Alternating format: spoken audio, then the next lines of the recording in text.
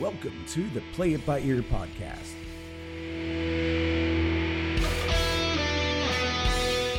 The podcast where the topics may vary because, hey, we play it by ear.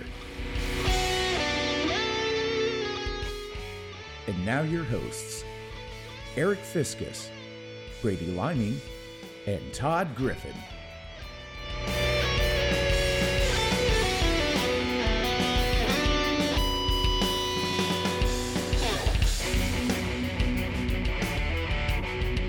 Welcome to episode 86 of the Play It By Ear podcast, and once again, our two words are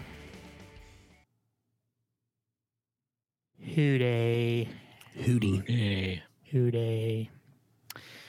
Coming for you. Cutting for you, Titans. Coming for you. Allers. They'll always be the allers. Allers. Yeah. Bud, what was his name? Oh, daggone it. Coach who wore the big cowboy hat. Oh, Bum Phillips. Bum Phillips. I almost said Bud Phillips. Wrong person. Buck Owens. Buck Owens. The assistant coach, Roy Clark. Savannah, welcome. Maxwell. Hey, Savannah. Welcome. Hey, Maxwell. Website is on top of the screen. Visit it. We'll talk about it here as we go along here in the show. Once again, we're on episode 86 of the Play It By Ear podcast. If you've not been with us before, we each bring a topic to the table. We talk 20-ish minutes about said topics and more on the ish than the 20 generally. But we always invite you to chime in, comment. You add to what we do. You bring little nuggets out that we don't think about, which is always good and makes our conversations a little more well-rounded. The only part of my life where I would rather be well-rounded than not. All right, we are on the order on the screen that we will present our topics. Todd, Brady, and myself. And I will end up with the game of the night. Gain. So everybody gain up. We got 10 people in the room. Once again, please sign in if you so desire. We will call attention to you, or maybe some of you would rather not have attention called to you, and that's all well and good as well. Lurking in the shadows. Yes, lurking. In the shadows of the pod. Maxwell just finished a Star Wars marathon.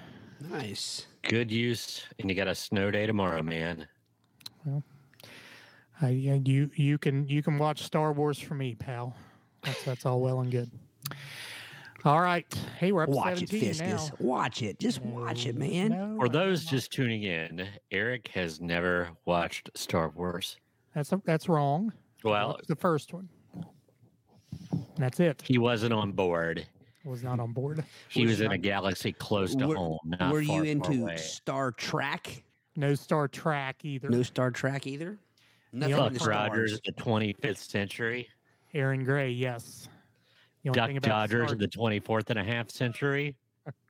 The only thing about Star Trek I ever liked was Deanna Troy on the Next Generation or the New Generation or whatever it was called. Forget about her. I liked her.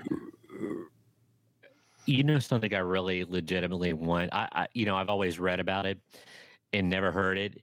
It's something like Leonard Nimoy did a couple albums. Oh, I know what it is. Golden Throated Stars or something like that, or a bunch Yeah, of TV. He could sing pretty well. Really? Yeah, I bet he was no Jim Neighbors. absolutely not. Johnny has never watched Star Wars either. So, yes. Brother in arms, Johnny, brother in arms. You two are in dire straits. Hey, Gary? I That's bet what- Gary's watched Star Wars. I'm sure Gary has. All right. So once again, Todd will have our first topic. Todd, the floor is yours. All right, so for this one, you're going to need a pencil and some paper. Or pencil and a paper, because... Us we're two. gonna- Yes, you guys will need one too, yeah. Because we're going to find out just how Southern y'all are. Y'all. And it wouldn't be me if I weren't doing a food topic. I don't think I've done a food topic in 2022 yet. Not yet. So here we go. So you get 1 point for every food that you have eaten. And I'm we're going assuming to... we're going to use this to determine how southern y'all are. That was my next question. I didn't put the food in this, so it's going to be southern-based foods then. Southern-based foods, yes. Okay. Are we ready? Good. Yes. So before you get started, Todd, we were talking before we went on the air about how this area is kind of a gateway to the south, or gateway between the south and the north, and there's a lot of southern things that are here that are not in other parts of Ohio. So I actually sent this topic along, as we often do. We'll see things and we'll shoot text each other. Is this a good topic? Is that so? Todd, being the foodie that he is, thought that this would be a good one. So the southern thing kind of tied into the culture here. So a little background there. So go ahead. And I did skim through some of these, but in true play it by ear fashion, I did not study it, nor did I look at all of the. There are 3 columns of foods, and I just skimmed through, like, hit and miss on a few of them, and so there's some interesting picks here. So without further ado, number 1. So give yourself, if you're playing along at home, give yourself a number 1 if you have ever had, or give yourself 1 point if you have ever eaten peach cobbler. Yeah. Oh, of course we have. I think we can all say that we have partaken in some cobbler of the peach variety. So is cobbler in general a southern thing? And what makes something a cobbler? Yeah, because in the north we call it cabbler. Yeah. Cab. In New York, they call it In the New York, Campbell. cabbler. You got your peach cabbler. So you got the topping, the crusty topping, and then you have the. So what makes a cobbler? I think it's got something to do with the crust is a little bit more thicker and cake-like on top. And isn't cobbler usually square? It's squaw instead of round. Squaw. I don't know Rectangular, that if you will. I don't know that it must maintain a squaw, but because I've had cobblers made in round dishes. At least we called them cobblers. I know cobbler is often topped off with some vanilla bean ice cream. No matter what flavor the cobbler is, you got to put the vanilla bean on top. Warm cobblers with vanilla ice creams. Yeah. All right, we got a lot on the list here. So there's some here that are going to bring forth a lot more conversation than peach cobbler. So number 2, give yourself a point if you have ever eaten chicken, and they spelled it wrong here though, because it says chicken and dumplings, and it's chicken and dumplings. There's no need to enunciate the dumpling. To be served with a dessert, a pudding afterward. Of course, I have consumed the poultry and dumplings. It's never been one of my favorites. I like it, but dang, on it's heavy. If I eat chicken and dumplings, cancel my itinerary for the next day because it puts me in a food coma. It's I thought you were going to say you would be busy putting the dump in dumplings. That's what I was thinking. No, no. I have my guilty take on this is I always like the sauce, the gravies, whatever you want to call it, the use and the dumpling better than the chicken. I mean, you can have chicken in anything, but those just something about a wet biscuit, and I usually don't like wet food, so that goes against my. But a biscuit with some pale, thick and creamy sauce on a biscuit is good. Oh. You don't eat chicken and dumplings, Eric? I didn't know. I will not eat anything that's a dumpling. No, it's strange. It's not like a biscuit. All a dumpling is a biscuit. With gravies on it. No. I mean, no. You can take your napkin and pat it dry before you eat it. What's the use in that? I just eat the dry biscuit with the chickens. Give me that dry biscuit. No, but actually, I don't think it's much of a gravy as it is like a Close enough. I hate to say sauce. So what do you call it? Yeah, it is a compote. A compote. I don't know. It's yellowish in color. It's kind of clear, whitish, yellowish. tannish. I don't know. Like a It's got- I mean, jaundice gravy. yeah, it's You're not doing anything for this no. at all. Well, with your description. you are 50 years old. I'm probably not going to convince you to eat chicken and dumplings by Well, now, so well, I'm not no, even you going to won't. try. You won't. We should have a now- Star Wars chicken and dumpling party. It's I the will not- Eric Misery episode. I will not be in attendance. David, cobbler always has a biscuit mix topping. So there you go. So see, chicken and dumplings, and you eat the biscuit in the cobbler, but you won't eat the biscuit in the It's a dry biscuit. No, it's not dry. Yes, it is. In a cobbler, it's got cobbler juice on it. On top, it's dry. Say it's like a biscuit. When you put jam on a biscuit, it's like that. Game Jam. on, man. What are you? You're from Sardinia. You don't use jam. You use jelly. Jellies. All right, Preserves. here we go. Give yourself a point if you've ever eaten cornbreads. Cornbreads? I eat that compound more than the. Yeah, of course, cornbread. Oh, I yeah. can't imagine. Okay, I know it's associated with the South, like you find it at Cracker Barrel and things like that. But I challenge anybody in the continental and external United States to tell me they've never eaten cornbread. Yeah, I am particular about my cornbreads. Speaking of Cracker Barrel, I do not like Cracker Barrel's cornbreads. I like my cornbreads to be sweet like cake. Basically, I like it icingless cake. It's pretty much what it is. And when we discussed this the last time, I said I prefer my cornbread to be like rustic bread. It's going to be gritty, where you can see the husk where it Yeah. used to be. That's You that's Cracker Barrel's is that way. It's grainy and Yeah. gritty. It's like sand. It's Yes. like Should be a fair amount of grit. I like sweet and smooth and moist. It's gotta have a Moist.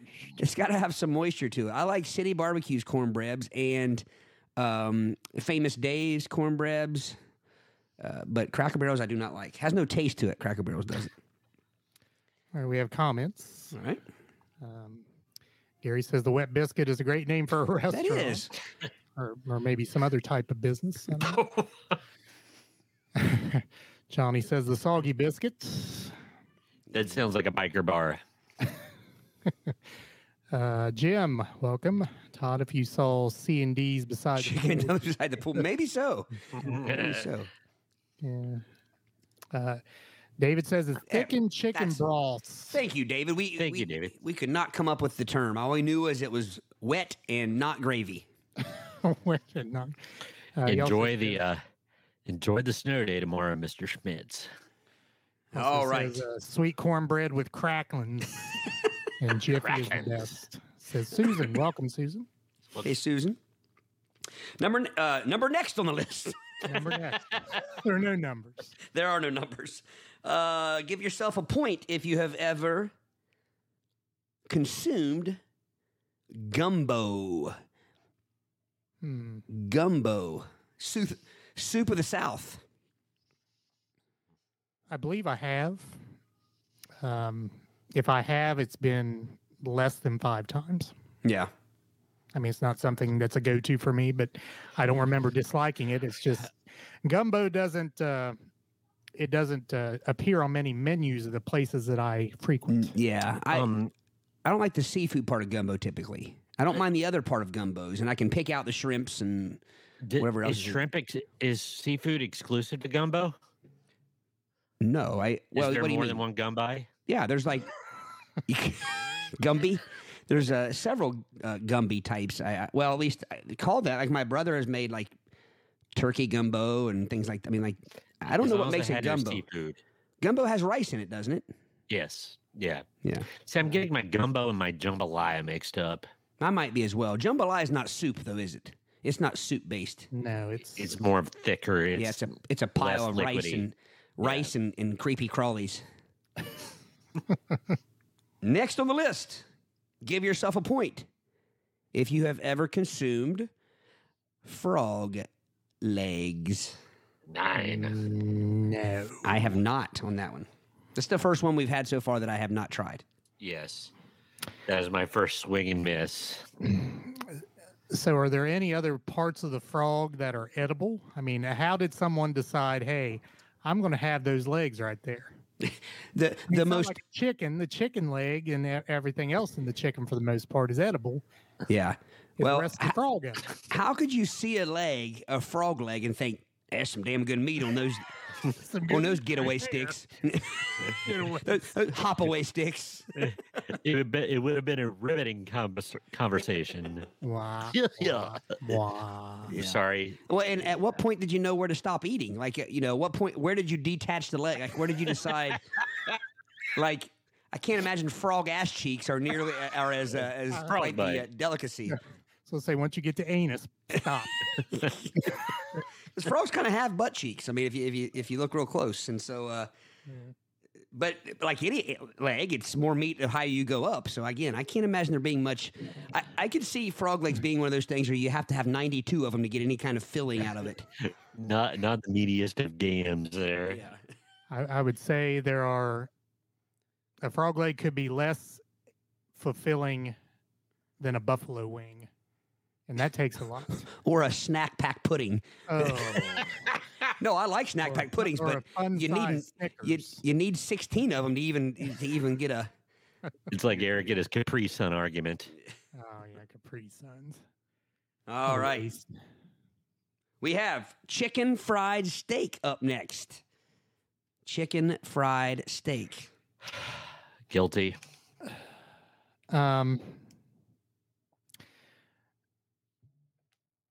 Again, not a go-to for me. I believe I have.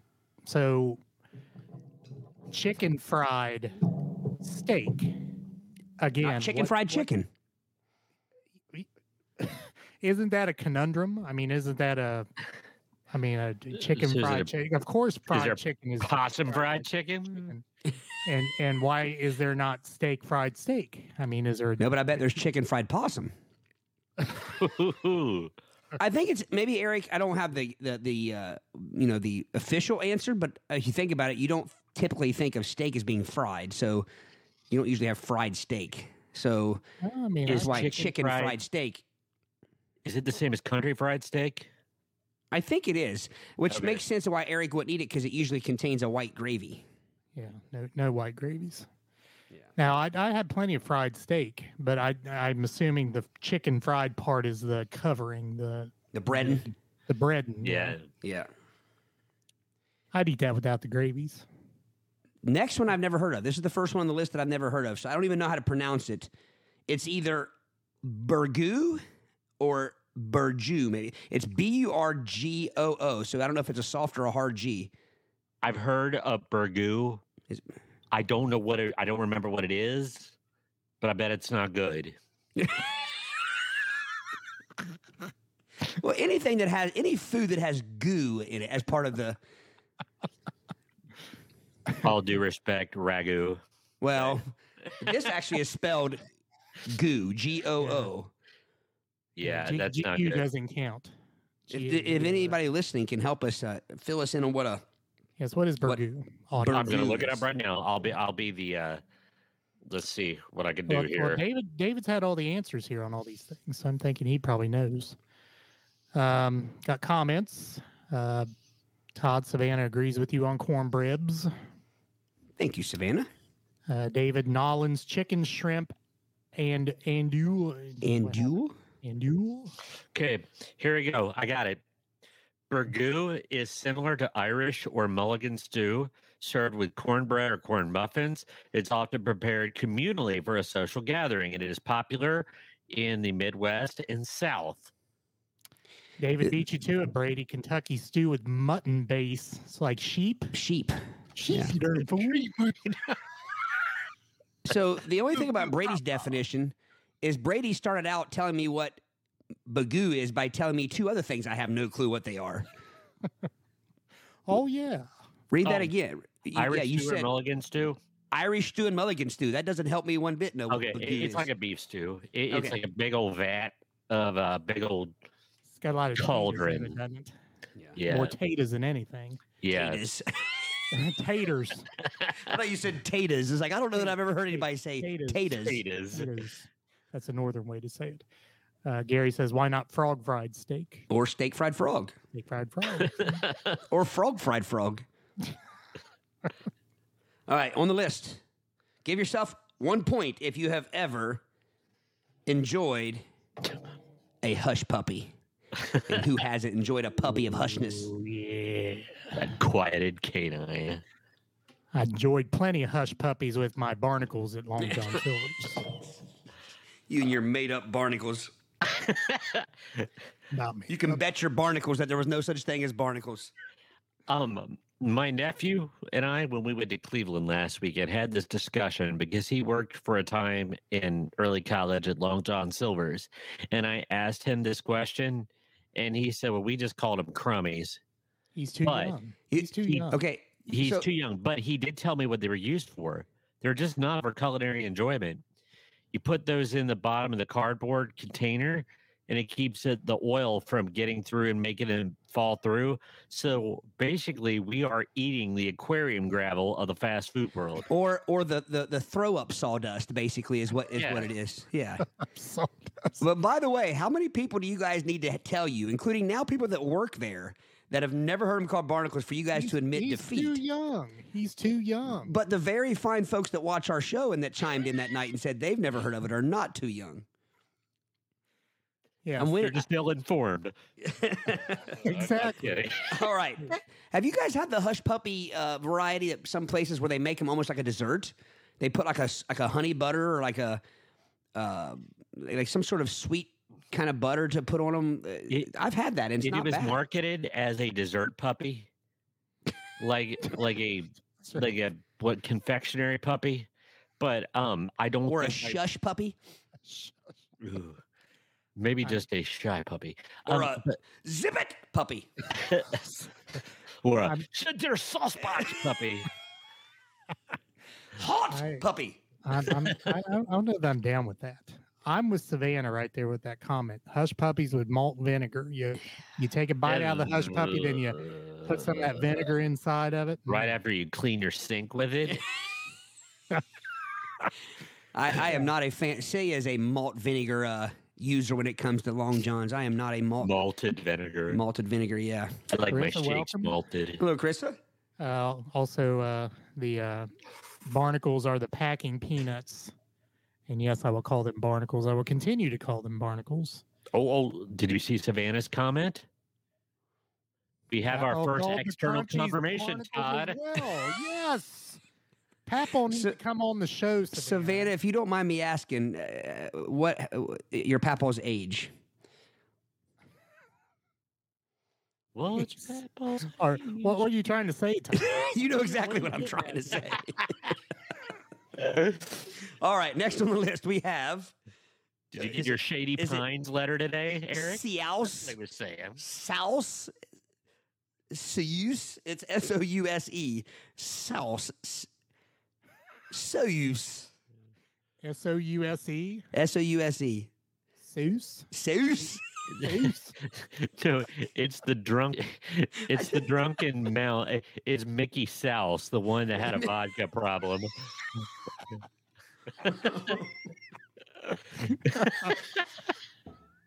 Can someone tell us what Souse is? Maybe it's Swiss. Carissa says Apple Barn does the hush puppy. Yeah. Hush puppies, Ooh. does it with powdered sugars and apple butters on the side. Yeah. Oh, I like apples butters. Okay. Savannah's Papal was 89 when he passed away in 2015. Savannah's Papal knows. Well, I'm sorry he passed away there. Sorry for Yeah. your loss, but Yeah. he knows. But bottom line, he was an older gentleman, and you guys are older gentlemen, so maybe that's why you guys all three called them barnacles. Oh gosh, we have probably not eaten souse. What is souse? It is a variety of head cheese found in Pennsylvania Dutch cuisine. It is not a dairy product, but rather a product made from the head of an animal, usually a pig or a calf, along with some leftover scraps that remain after butchering that often include the feet, tongue, and heart. Its entrails I've never had that. I've never had. First off, I would think head cheese is a variety of cheese. How do you have a variety of head cheese? Is it head cheese or not? If it's not head cheese, it's not a variety of head cheese. Head cheese is not cheese, is it? It's just called cheese. Well, The still. Pennsylvania Dutch aren't Dutch; they're German. They just called them Deutsch, and they got it wrong. I'm surprised they go along with that. Yeah, I have not had souse. It's like processed cheese food. It's meat. Next, we have shrimp and grits. So I'm gonna clarify this. You had to have had them together. You can't say, "Well, I've had shrimp or I've had grits." You had to have consumed In them. the package. Yes. It takes the entire grit eating world 20 minutes to make their grits. I just Really? had to say that. I just had to say that from my cousin Billy. I'm Every I'm time gonna I go hear a little grits, quicker. I don't think any of us have ever had oyster or shrimp and grits. Nope. No, Don't like Next up. shrimp. Royster casserole. oyster casserole. Royster casserole. We've had that. We've had that on Boy. here before. The only thing that's like two of my most disliked things. I think the only thing that'll be a step below that is cat poop casserole, because oysters are about the cat poop would have a case. Of course, they say oysters make you randy, Brady. Like the cane toad. Like the king toad. Brady and his stubborn casserole, anti-casserole stance. That's not stubborn. It is stubborn. It's curmudgeonly. You can like every ingredient in a casserole. You won't eat it because it's called a casserole. That is the very definition of stubborn. That's self-preservation. Curmudgeon. Next, Eric, one of Eric's favorite on the list. By the way, I was a no on the oyster casserole. You know, I did by accident one time eat it because it was next to the regular stuffing You on had an accident. on Thanksgiving, and I took a bite of it, but I spat it out. There's nothing worse than the accidental. I think that's why I dislike casserole so bad. It's like, oh man, this looks like some kind of lasagna. You open up and stick it in your mouth, and it's something vile. See, but that's my point. I would argue that a lasagna is a casserole. It's Italian. It's still a casserole. So All right. did you have a napkin when you spat it out? Did you? Oh, I don't remember. I was a teen. I probably just spit it on the floor. All right. Next, one of Eric's favorite. And I know this word makes Brady's toes curl. Congealed salad. Congealed salad. Eric, can you find a picture of congealed salad and pull it up, maybe? Oh, I'm It proud- just sounds like probably- crime scene photos. You'll see in the lab the victim's congealed salad was left in the. I mean, how does the word congealed scream out, "Hey, this is good eating"? You know, you can just leave it off. Like, you know, they don't say congealed Vienna sausages. We just know they're congealed and we enjoy them anyway. If you just said That's very salad, good that to takes it a salad. pretty big page there. Which in my world is, of course, lettuce or fruit. Okay, can No, you I thought imagine you've said before that happening? you don't mind. Oh, it's Jello. You don't mind fruit in your Jello. No, I don't mind fruit in my jello. Okay. If someone says, "Here, would you like a salad?" and you didn't specify, and they're expecting like a Caesar or a Cobb, and then you hand them that, A cab, you say? That is congealed salad. Now, I'll be honest, that doesn't look too bad. The middle part you can a little take, bit too red. but that just looks like Jello to me. So what looks what like is it? cat- What's in that? I bet when you get in there, there's all kinds of foreign objects. I hate to go this direction, but that looks like Bottle the Cat's Twinkle Tush. That thing is bedazzling, and that red thing is what he's concealing. Well, let me see what's in congealed Now salad you here. can unsee it. Well, David says jello molds with veggies and fruit. There we go. That's why Veggie, those were at our veggie. at our family unions. Veggies and fruit. as long as it don't have some pecans and some shredded cheddar cheese on top. Ooh, and many put fish in it. Oh Yes. my gosh! Ooh. There'll be no hydration man. I'm dry heaving a little. Fish doesn't belong to anything that doesn't say fish in the title. You know what I mean? Like, here's a peanut butter and jelly sandwich. We put some fish in it. I mean, Oh. all right. Rounding out this column, fried green tomatoes. I'm a big fan. Fried green tomatoes. No. I mean, I've never eaten them. I don't No. know that I would be against them, but My whole maybe it's because of the movie. I don't think I get Well- it because of the movie. Well, the the problem with Bates is your there's a lot of places that have added fried green tomatoes to their menus. It seems like, but most of them take the route of putting the bar fare, where they just use the same breading on everything. Right. An actual fried green tomato in my book doesn't have like an onion ring breading on it. It has like a flour based. I don't know. It's just you can still see the shape of the tomato and tell it's a tomato, as opposed to just a round fried disc in a basket. my whole thing. I probably have the disconnect. I shouldn't mind it, but you're not supposed to eat green tomatoes because they're not ripe yet, and it just seems like I'm eating something I'm not supposed to. But you fry all the badness out of it when you fry it. Yeah, it's kind of like you don't eat a green apple pie. Well, if you did, it would be pretty interesting afterwards. but But there's no such. Well, I see what you're saying. Yeah. Got the green apple splatters. or the more southern version, the green apple two-step. That was Mr. Garrison from South Park. Yeah, it was. Sorry, Todd. Oh, We got comments here. I gotta get to real quick. So the head cheese, David says, all the grossest pig parts mixed with fat gelatin and made into a lunch meat loaf. And Krista says that's mystery meat. Josh says shrimp and grits are good. Welcome, Josh. Hello, Josh. Let's see. Chris was grossed out by the congealed fish, as were we. Well, at least if they caught a congealed fish, you would know to suspect some fish. But when I'm eating congealed salad, I don't want to get a big fork full of grouper in the middle of my congealed salad. David and Gary also both said cornmeal breading on the fried green tomatoes. yeah. Is that what I don't. I'd have to ask my mom. For some reason, I don't think my mom does use cornmeal. I think she used flour. Corn flour.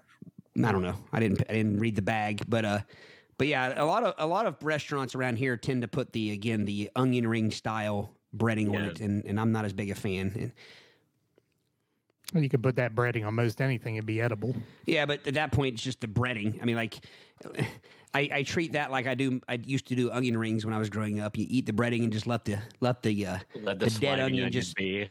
fall on your plate and leave it alone. David says you can do both.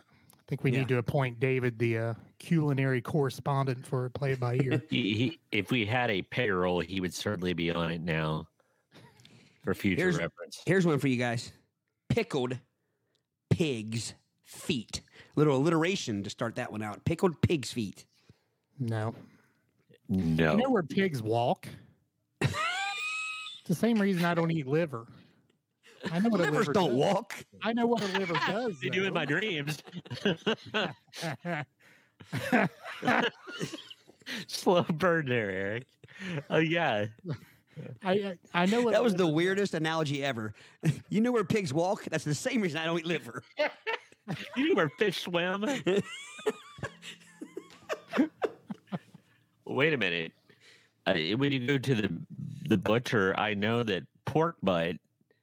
I mean, they're not exactly. But Eric, you eat chicken, don't you? I- Chickens are crap, some of the Eric. chickens are some of the foulest animals ever. Well, Yeah, and hence the name. I don't eat their feet, and I don't eat their what makes them foul. Foul, FOWL, FOUL.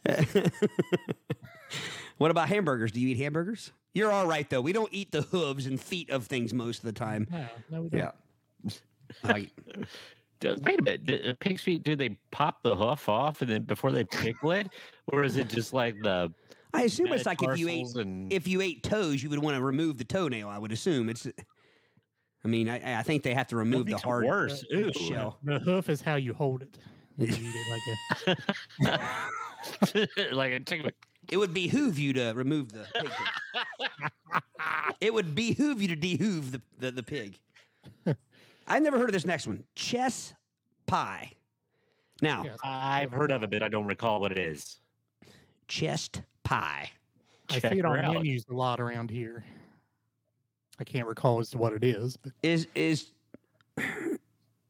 it some sort of, can like any pie be chess pie and it's the way it's made or the shape or the design on it or something, or is there actual ingredients in chess pie that I make think it? there's wait a particular minute. ingredients. Are you saying chest like your chest or chess is in the Chest, game? as I in was the saying game. chess, but any other time we say chess, we say chest. So therefore, I was saying chest. Clear as mud. Exactly. Anybody chiming in on the chess pies? Not yet, Oh, here. but I think Yeah. it's a particular ingredients to that pie. Seems like All right. So there we go. David, of course, with the answer, same as sugar or transparent pie. Well, then Two fly pie. I'm going to give myself a point for that because I've probably eaten it then. I like transparent and sugar pie. Yeah.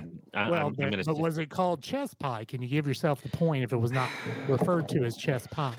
If it is a synonym of transparent and sugar pie, then you might have had translucent pie. I see.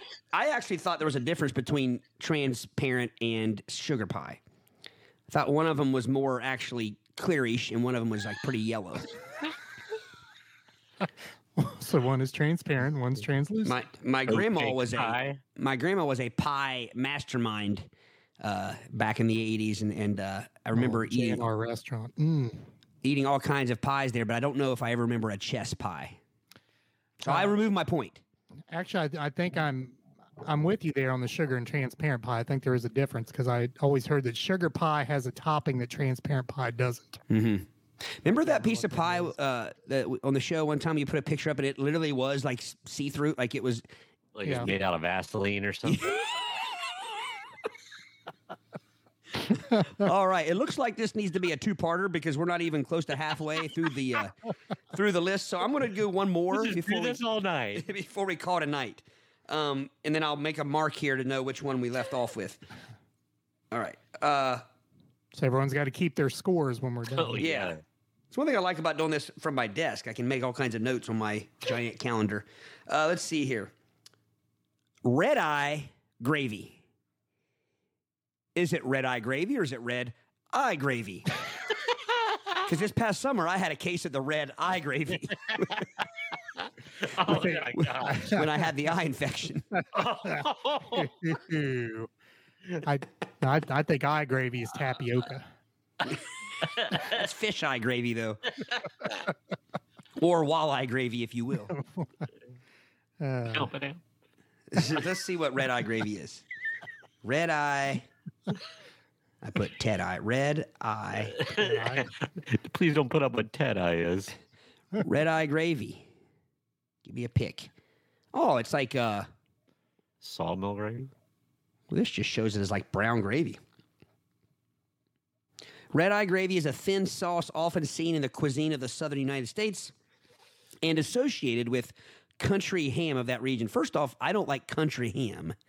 Really? You might as well just suck on a salt block eating country ham. I like sweet ham, sugar hams. Country ham is just salty. There's no sweet or honey or glaze or anything to it. It's just a salty ham. Yep. Yeah. Very cured. I prefer like Black Forest ham or again some sort of sugar or syrupy ham. Dale says red eye gravy has ham sop used in the gravy. Is that an actual thing? Sop. Well, sop would be a verb normally, but I like the idea of using it as a noun. Like make sure before you sit down to eat your gravies, you got a good sop there with you at your table. Like it's Go sort there, of get like some slop. on your plate. You could go slop the hogs, but you're also feeding the hogs slop. So it's like Yeah, but sop is like soppage, like the actual act of sopping Taking up your biscuit and or sopping up cornbreads. Yes. the use. Look at this by Gary. Quote, so you must be getting this from somewhere. A thick slice of country ham, then mixing the ham drippings with strongly brewed black coffee to deglaze the pan. Ooh. I like the ham dripping sounds very tasty to me. They lost me with coffee. Let's do a vote though. Let's do a vote here and see real quick who prefers country ham over good ham. So Oh, who's going to get the right ham and who's going to get the wrong ham? You might as well say just bring there's no bias in that question at all. Just seriously, I mean, if you like country ham, that's fine. I mean, I'm just giving you a hard time, but it really is just like licking salt. There's no other flavor to it. It's the texture of ham with just salt. Agreed. You got to put something else on it to make it, Now you get some like sweet mustard or some honey mustard of some sort and put it on it on a sandwich. It's not bad, but David says he likes the country ham. yep, yeah. Salted. Celia makes her ham with a Dr. Pepper reduction. That's usually what she uses to make her ham. She soaks it in the crock pot or something and puts some Dr. Pepper in there. Kirsten, welcome. She does Kirsten? not like country ham either. Yeah. A few more comments here, not about the ham. Karen, welcome. You went there, behoove. Yes, we did. Couple votes there for one for country ham, one for no country ham. We all three say no country ham. I believe. Brady says country ham. Oh, Brady says. You'd rather have the country ham? Which knowing Yeah, I do Brady's like- other food, he has no taste buds. I just determined that his taste budless. Yeah, I know. I do like city ham, but I also like country ham. I like them both. City ham. And suburban ham is fine too. What about Berg ham? Savannah agrees Village with Todd. ham. Susan says she's too old for country ham, makes my hands and feet sweat. Yeah. I can see that because it kind of makes my tongue swell up like when I eat it. Like, all the salt. like my Chinese food dilemma. Whenever I eat Chinese food, I get the moon face. Moonhead. Remember that, Dale Eric? prefers. you- Yeah, I do remember that. Dale prefers country.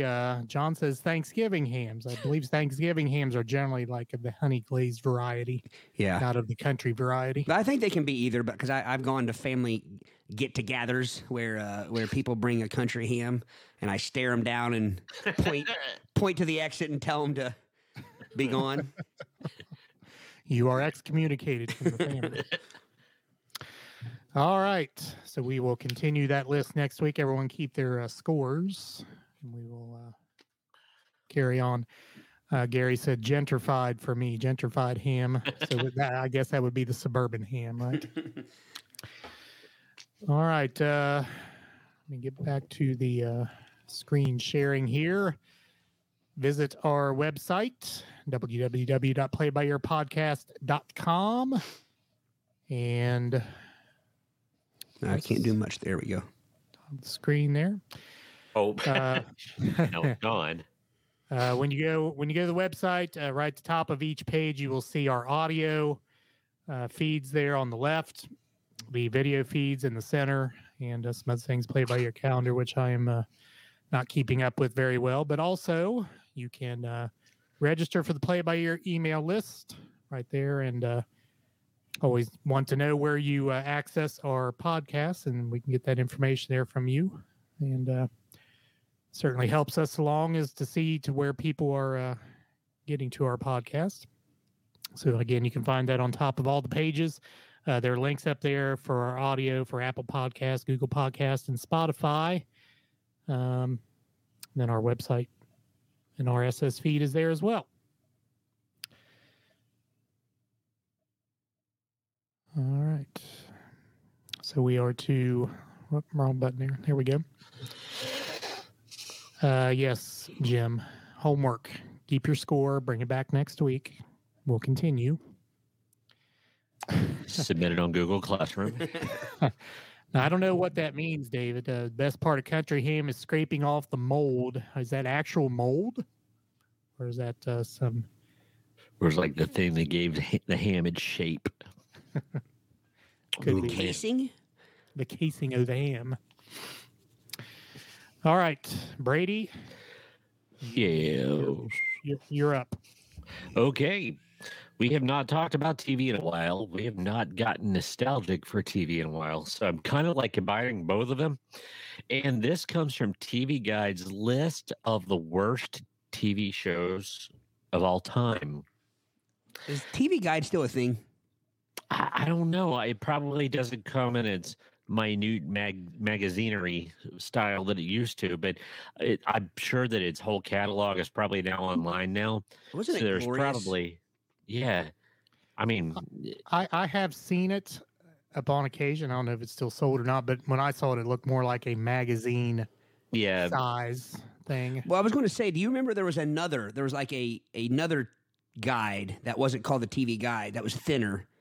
Yeah, it was came in bigger the and Cincinnati Enquirer. Yeah, yeah. And see, I always preferred that. It was much more simplistic and to the point.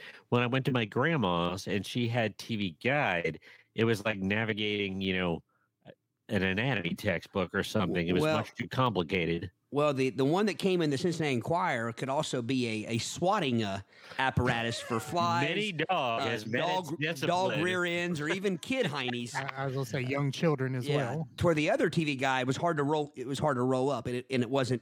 It would have been more firm, but shorter, and didn't have the reach. Cuss you too if it hit the Yeah. spine of the magazine. Yeah, it's like hitting you with the phone book. Yeah. But as soon as you said there started talking about rolling up, it's like, oh yeah, there's not a Southern Ohio kid or dog whose gluteus maximus has not felt the wrath of that TV Guide. All right. Exactly, Carissa. Granny got it for the crosswords. TV Guide crosswords. Oh yeah. Okay. So some of these we're gonna go through quickly, some of them not so much. But we gotta start off, and it's a pretty big list. I'm going to start at 40, but I'm going to skip around a little bit.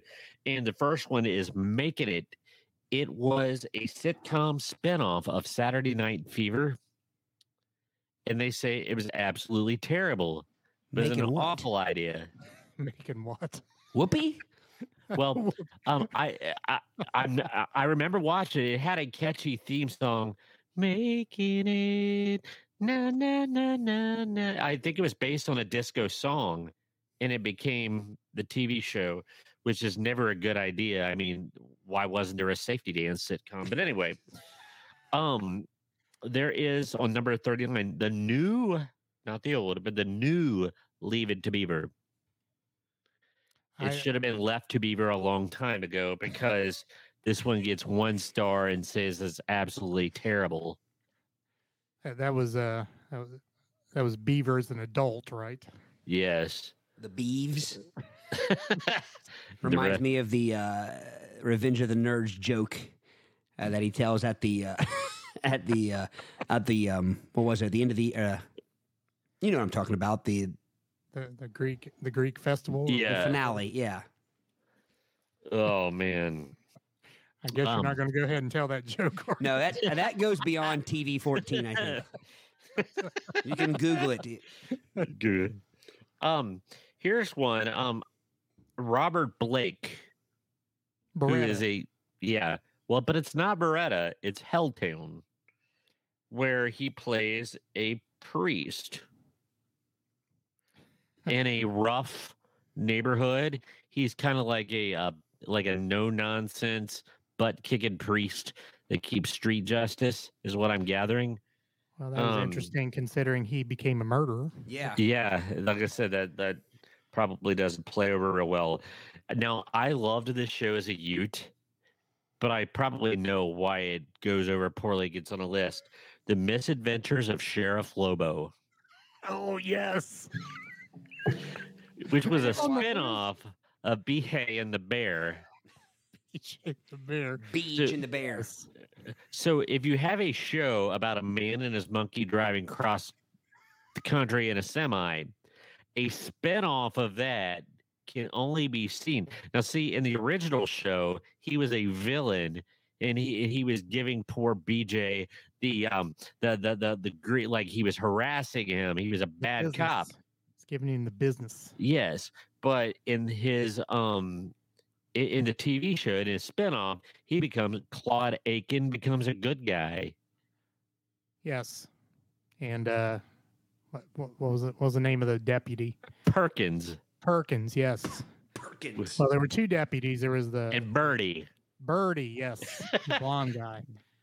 So now this one, number 35, I have a red hot minute recollection of this. Pink Lady. It was a variety show. It was a variety show featuring a Japanese musical duo and their sidekick translator. What could go wrong? So it had nothing to do with Grease? No, it was Pink Lady and Jeff, wasn't it? yes. Not to be confused with Tony, Orlando, and Dawn. Jeff, a comedian. Jeff, can't remember his last name.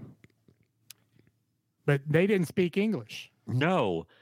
So they sang and performed and did variety acts, but they had to have their sidekick translator foil. How did that get greenlit? I have literally never heard of any of these shows you've mentioned.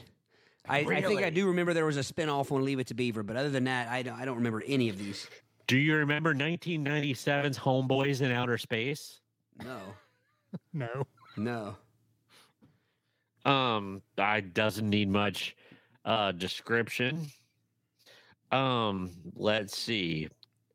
How about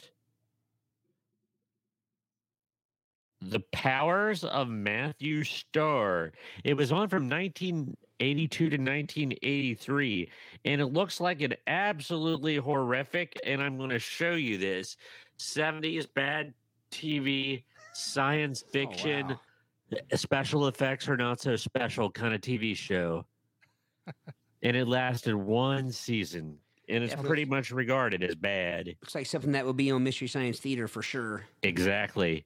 I Exactly. don't think I ever watched it, but I remember it. Briefly.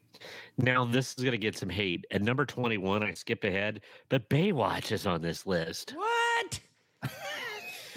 I mean, Come on now. is it Citizen Kane? No, but that's not, It was Yeah. good, and all of its spin-offs, like Baywatch Nights, Baywatch Nights, yeah. It's With ridiculous. Baywatch at Dusk. man, the episode where the one lifeguard gets attacked by the shark, that haunted me for months. That was your version of Jaws. That was some good TV because she didn't die right away. If you Did remember right, Yasmin Bleeth out there on the spot?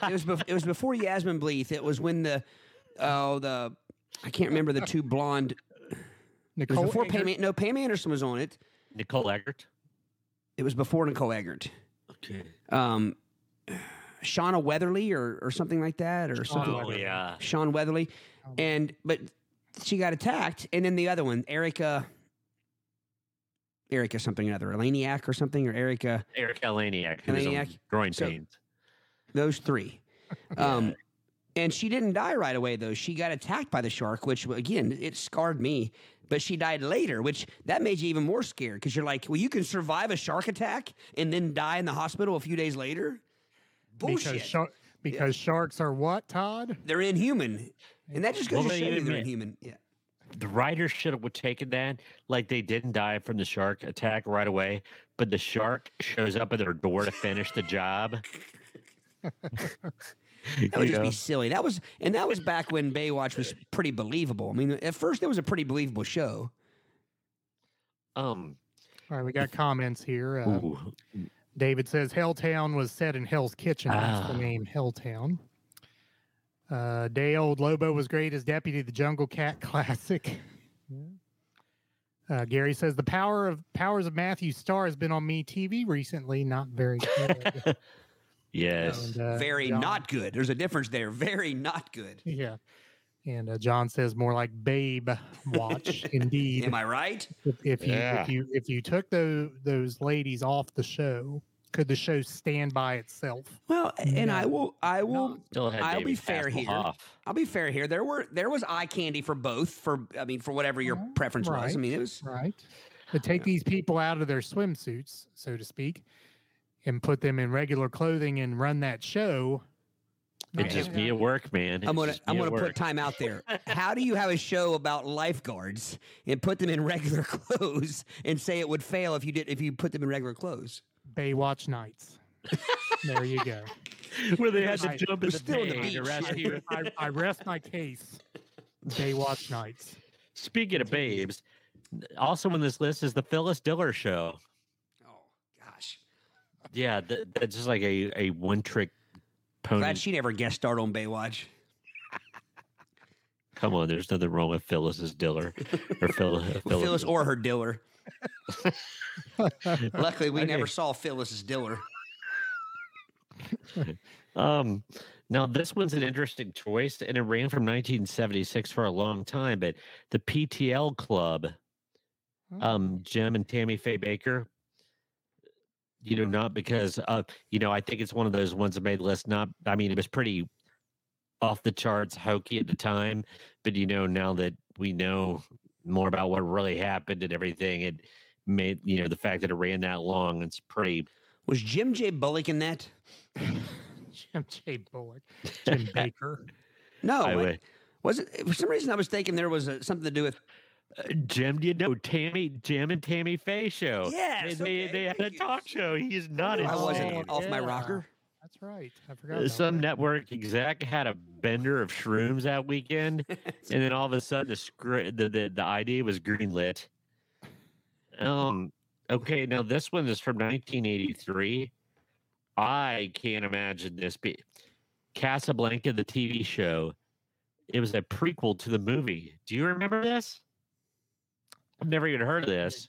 No. Maybe vaguely, but the subject matter would not have been one that a 13-year-old would have wanted to watch. I don't think. No. Nor at 7, how old I was, 6 or 7. Yeah, I prefer Lawrence Welk to that. Let's Hang go. on, back to Jim J. Bullock. What was his middle name? I always called him Jim Bullock. And it wasn't even Jim. It was Jim. Jim. There was no I. Jim. I just always Maybe pictured it was his name was Jorge Jaime. like James. Like his middle name was the same as his first name. James Bullock. There was a House of Representatives member. Her name was Dudley. She got Really? married, and she became Dudley. Which Nice. Okay, here we go. James Jackson Bullock. Gotcha. oh, JJX. Yeah. All right. The Chevy Chase show, number 16. Yeah, that was bad. That's- Yeah, it was bad. Chevy. What year was that? That would have been 1993. So he was still funny, somewhat at that He point. was not funny on that show. Well, yeah, but I'm saying he was still had the potential to be funny. yeah. Yeah, he had burned a lot of bridges by this time. Because the older he And- got, the less funny he got. Yeah, Although he was funny in Community. Community. I was pretty funny. Yeah.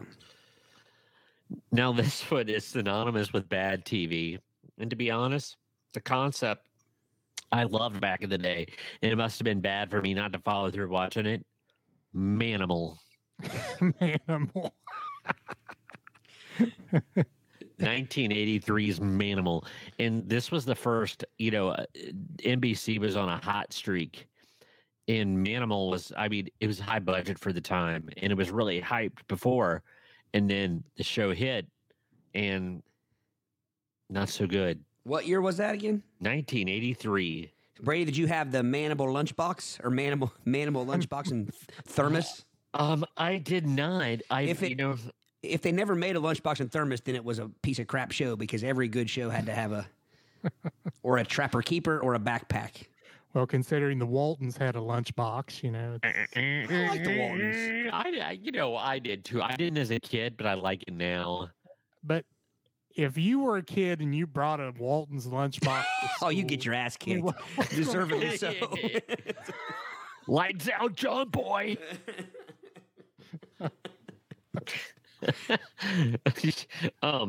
Hello, Larry. Well, the only thing that would make it worse, Eric, is if your buddy had a Little House on the Prairie lunchbox, Ooh. Yeah. and your older brother had a Swiss Family Robinson lunchbox. Then it's a whole round of ass whooping coming for you. Yeah. We got to credit my guy at Super 70 Sports. He has commented about the Walton's lunchbox is like, where it shows everybody chipping in because their jalopy had broke down, one of the wheels had come off, and everybody in the family's helping put the tire back on except Grandpa, who's sitting in the car still. And they're like, "Nice job, Grandpa. Make everybody pick this up, and you too." But he does not get the award for biggest piece of crap Grandpa ever. That goes to the Grandpa and Willy Wonka. Oh yeah, yeah.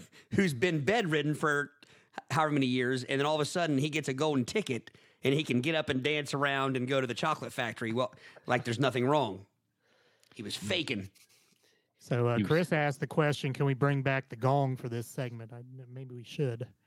We certainly want to hear from the audience. Have you ever watched any of these shows or your thoughts? Or I liked Hello, Larry. See, I don't remember anything about it. I knew it was on about the same time as Facts of Life, and it didn't interest me. And all I knew he was spin-off of the Facts of Life. Oh, it was? Was it? Yeah, it was. It was a what they call a backdoor. Backdoor. Shut your mouth. I'm thinking promo. That's not the right thing. Debut. Cross-reference. Backdoor pilot. So they introduced the characters on an episode of Different Strokes and then made this show. The characters had never been on Different Strokes before. They introduced them specifically to create this show. And of course, McLean Stevenson was Larry. He was on MASH, and he had just left MASH, and that was his next show. But wasn't his job like a TV psychologist or a radio? He was a radio talk show host, is what he was. And it was in some weird city like Portland. Or something. Oh, no, that's no. See, now the thing, maybe the reason why I remember it is because he had a daughter that was about my age at the time, Kim Richards. I took a fancy to her. Wanted to make a trip to say hello. All right. Yes, Susan Backdoor Pilot does sound a bit scary.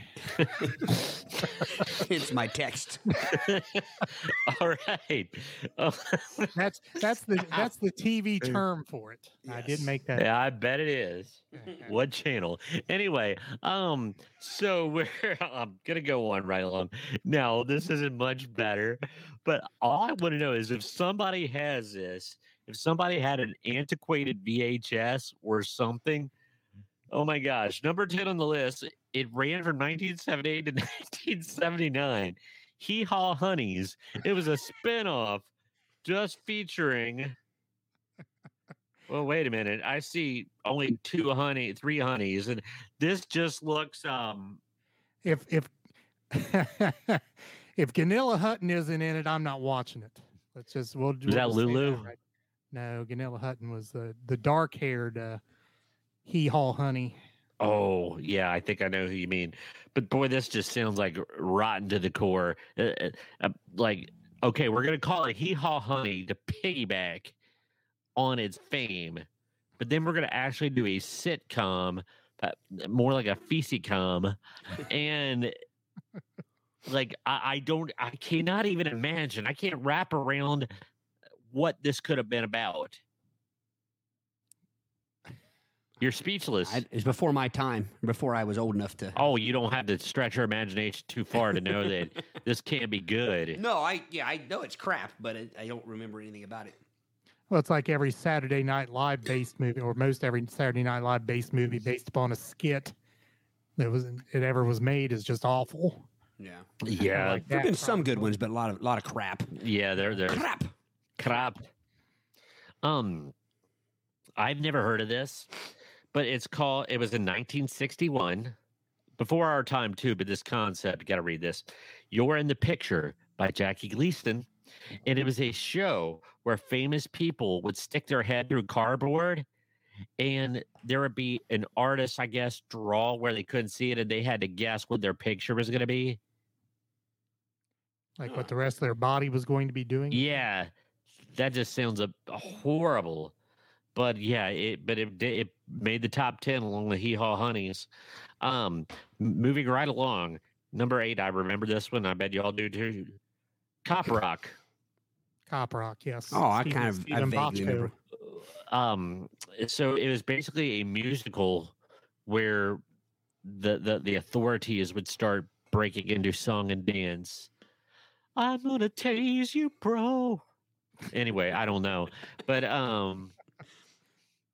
so that's got to be bad. And speaking of MASH, well, number 7, After MASH After MASH. makes the list, and Harsh. judging by Todd's face, basically it was Colonel Potter, Father Mulcahy, and of course Klinger. So And Klinger's wife. what? Klinger's wife. Oh, I did not know that. But yeah, it was just bad. It was MASH was gone. They wanted to see some beloved characters, but they went full out sitcom route, and it was absolutely horrible. Yeah. So I watched a few episodes of that, I remember. 2002, number 6, Celebrity Boxing.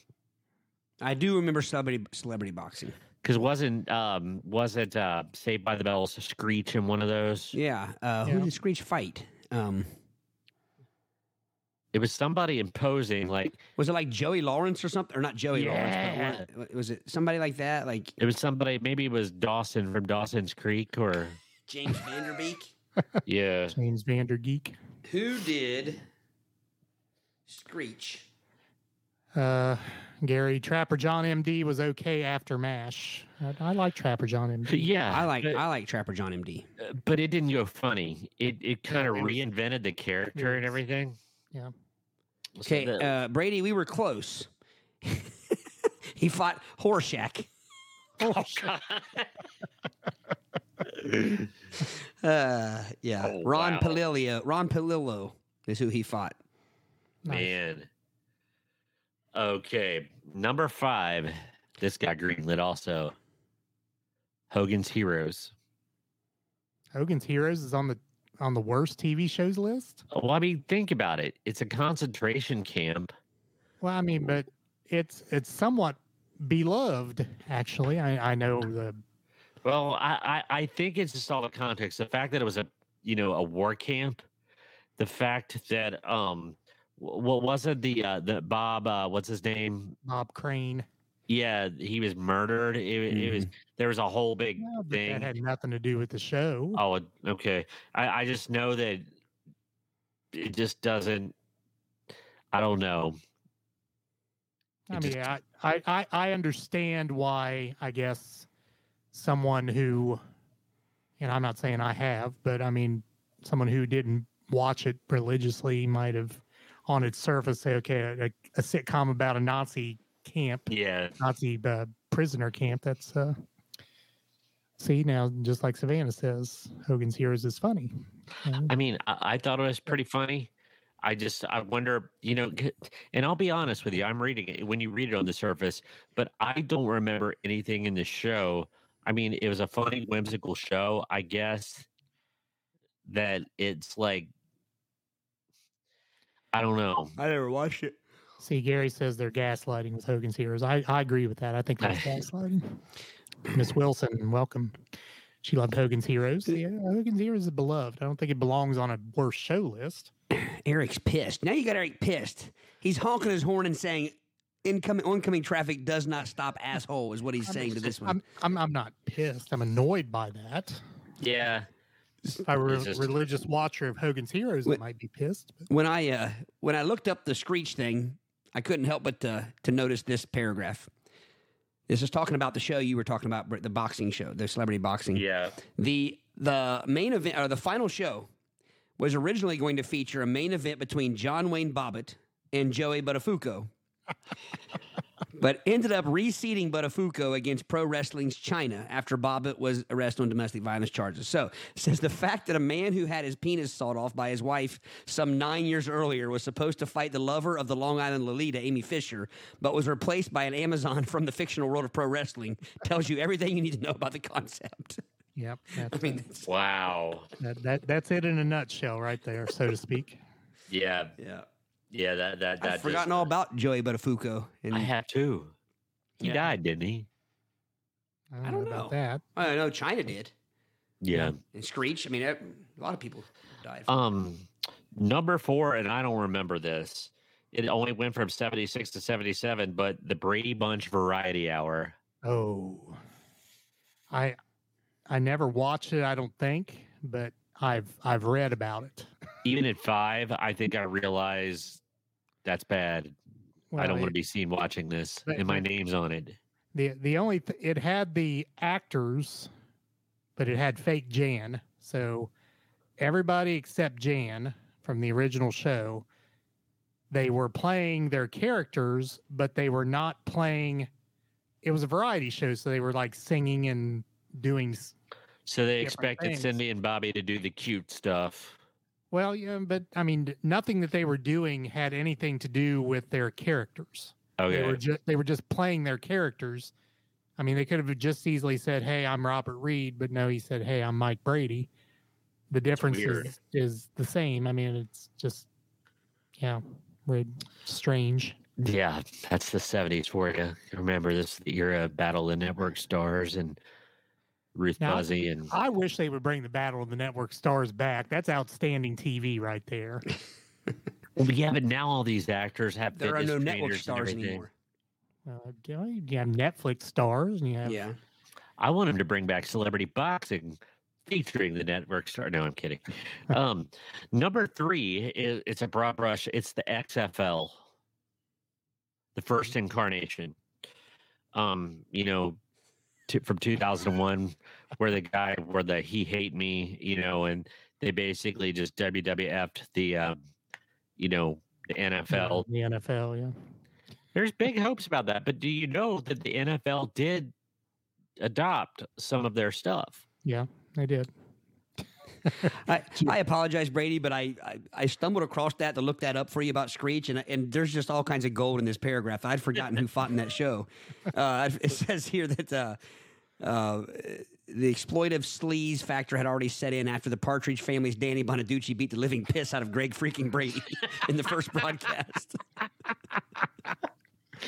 The curtain jerker was a forgettable affair between Darva Conger and the Belarusian Olympic gold medalist gymnast Olga Korbut, who had been in the news just months earlier after she was arrested on a shoplifting charge.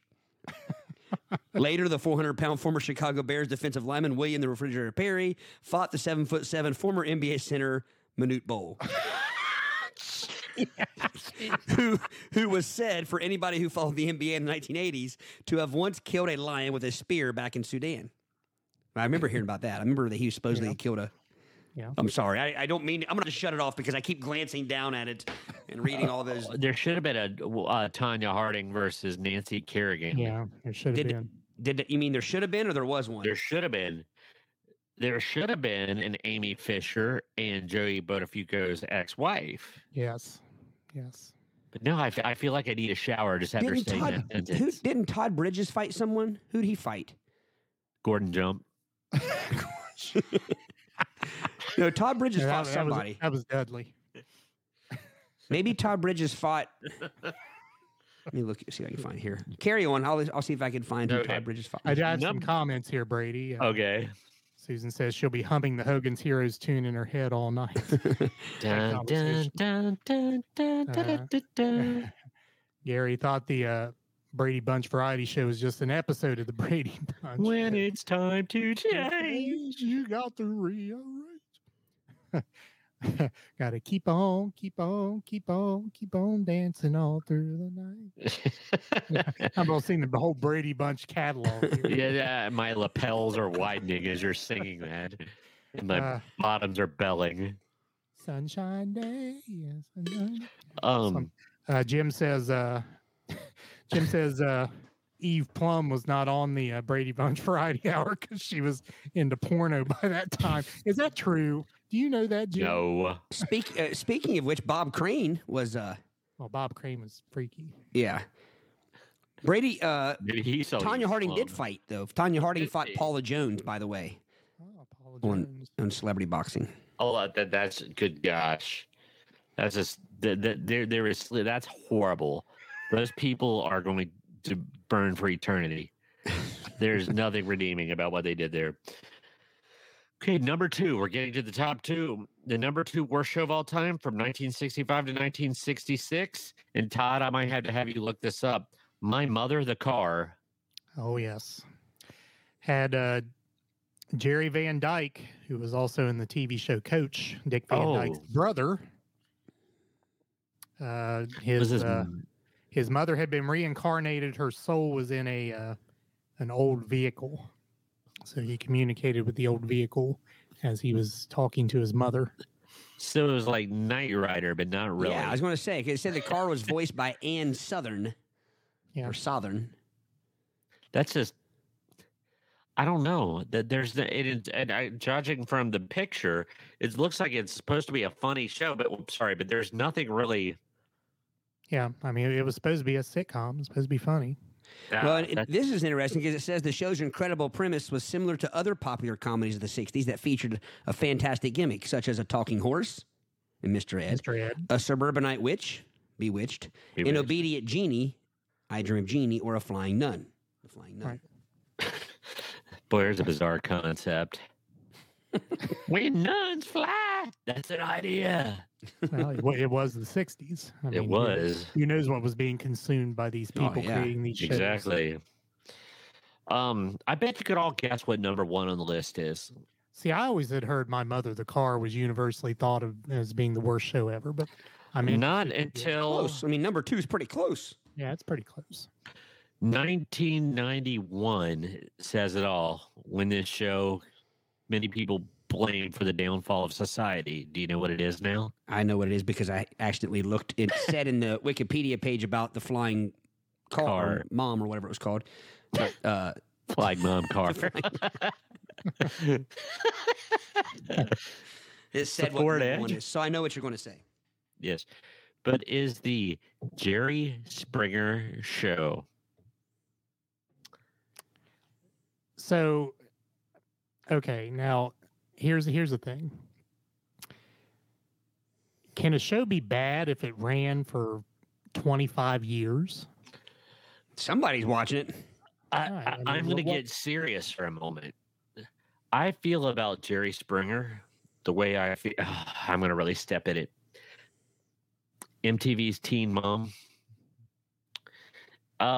I think people could parse away its positivity, but when the aliens find the tapes of this 5,000 years from now, they're going to look at Jerry Springer and like, what's wrong with these people?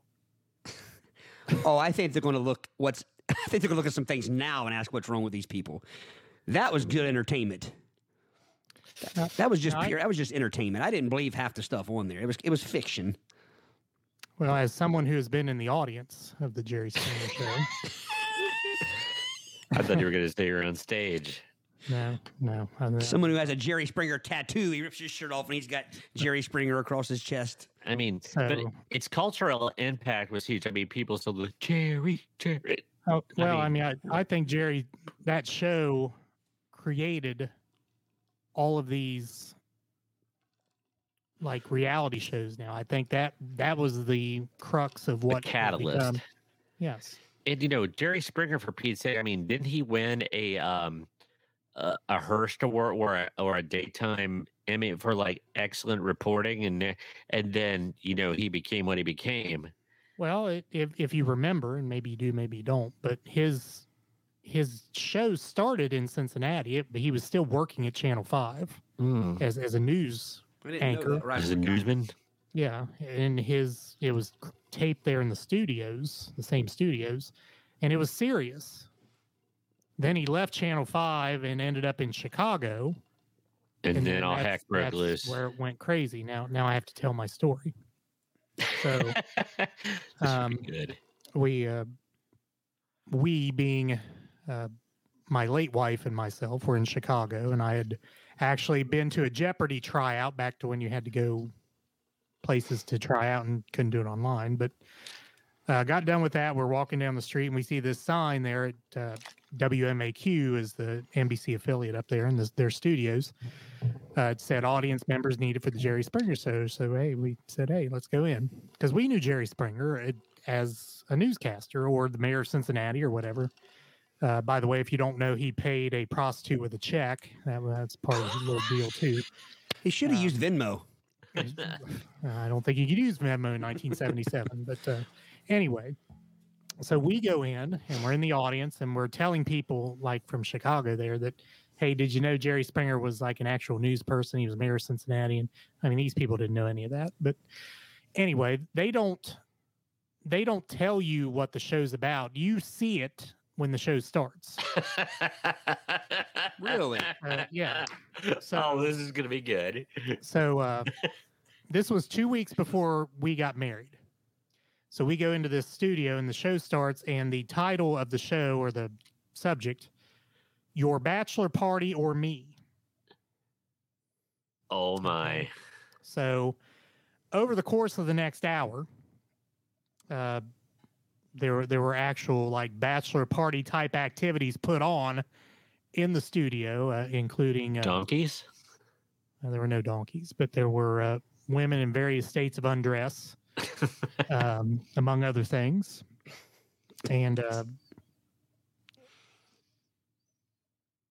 fast forward, so several years later, I was teaching, and a couple of my students are looking at me and they're kind of smirking, and one of them looks at me and said, "Hey, Fiscus, tell us about Jerry Springer." I'm like, "What about Jerry Springer?" They proceed to tell me that they were watching one of Jerry Springer's Too Hot for TV videos, and they could see me in the audience as there were women on the stage in various states of undress. It was on the Too Hot for TV, but obviously not on the TV show. So I'm thinking, now I'm going to be fired. Fortunately, that never came to pass. But what a way to go down. What a way to go out. True. Mr. Business, is it true that you were at the Jerry Springer show when there was illicit activities going on? Yeah. So, yeah, that's my Jerry Springer story. Wow. So, several comments about Jerry Springer. A lot of them involving checks. Yeah. Actually, back to my mother the car. Miss Wilson liked my mother the car. It's more like Herbie the VW. Jim, Tanya sacked someone with a pole. Paula got whacked by Bill's pole. It's like a fair fight. Oh, gosh. Oh, Jim. You're on it. Where proofread where that are before you proofreaders? start reading. Susan, when Springer started, it wasn't the same subject matter. Fun fact, first episode features someone from our hometown, from Sardinia. I didn't know that. Do tell, Susan, do tell. Well, maybe private messages. Yeah, private message. That's out of interest. Yeah, I won't read it here. But Gary says the aliens will probably sit around eating Cheetos, watching Springer, allowing us to overthrow them and their superior weaponry. Yes, it's a look at this while we overthrow you. Sort of like Independence Day while we write the virus that will take down your spaceships. Miss Wilson, Jerry Springer has the same attraction as going by a car accident and the impulse to look. That is true. Or that Tiger King, or pretty much same idea. Yeah. Right. Carissa said he liked to use personal checks, and Jim said he also bounced the check. That caused the whole issue. It wasn't he paid for the prostitute with the check then bounced. That was so as Susan said, that first Jerry Springer show was about domestic violence. So obviously don't tell us any details here, but interesting fact there. And Jim also says his opinion to me has taken a serious downturn. Well, I didn't know it could go any lower, but great. All right. Jerry Springer, number one. How about that? I prefer Jerry over a lot of the other talk show hosts myself. Yeah, Jim J. Bullock. Well, his Phil Donahue, Sally Jesse Raphael. Oh, I'm yeah. not a fan of either of them. His bouncer when I was there, Steve Wilkos, got his own show later. Yeah. Who was the one lady? Was there a Jenny Um, something Oh, Jones. Jenny Jones. Jenny Jones. Yeah, I didn't mind that show. Ricky Lake, I came around. Was that? I think it was out after Right. Springer. Yeah. The Bill Cunningham had one. Yeah, he did. Did he? I didn't know that. Yep. Chris has said I was a legend to those two students. Too hot for TV. Gary, it's okay, Eric. My opinion of you has not changed. Thank you, Gary. Carrie, welcome, Carrie. Isn't Jerry doing a judge show now? He is. Judge Jerry. Jerry Get Springer. out. Yep. He does have a law license, doesn't he? He does. Not that you need one for those shows. But I think he ended up. I mean, with how sadly in all of that, I think he was written off as somebody who was dumb, and he was not dumb. Oh, no. I mean, far from Not it. at all. Yeah. No, he was an outstanding marketer of himself. Yep. I mean, to survive 25 years doing that whole thing, it was amazing. Yeah. All right. So that was number one. Thank you, Brady. Good topic. That was fun. It was fun.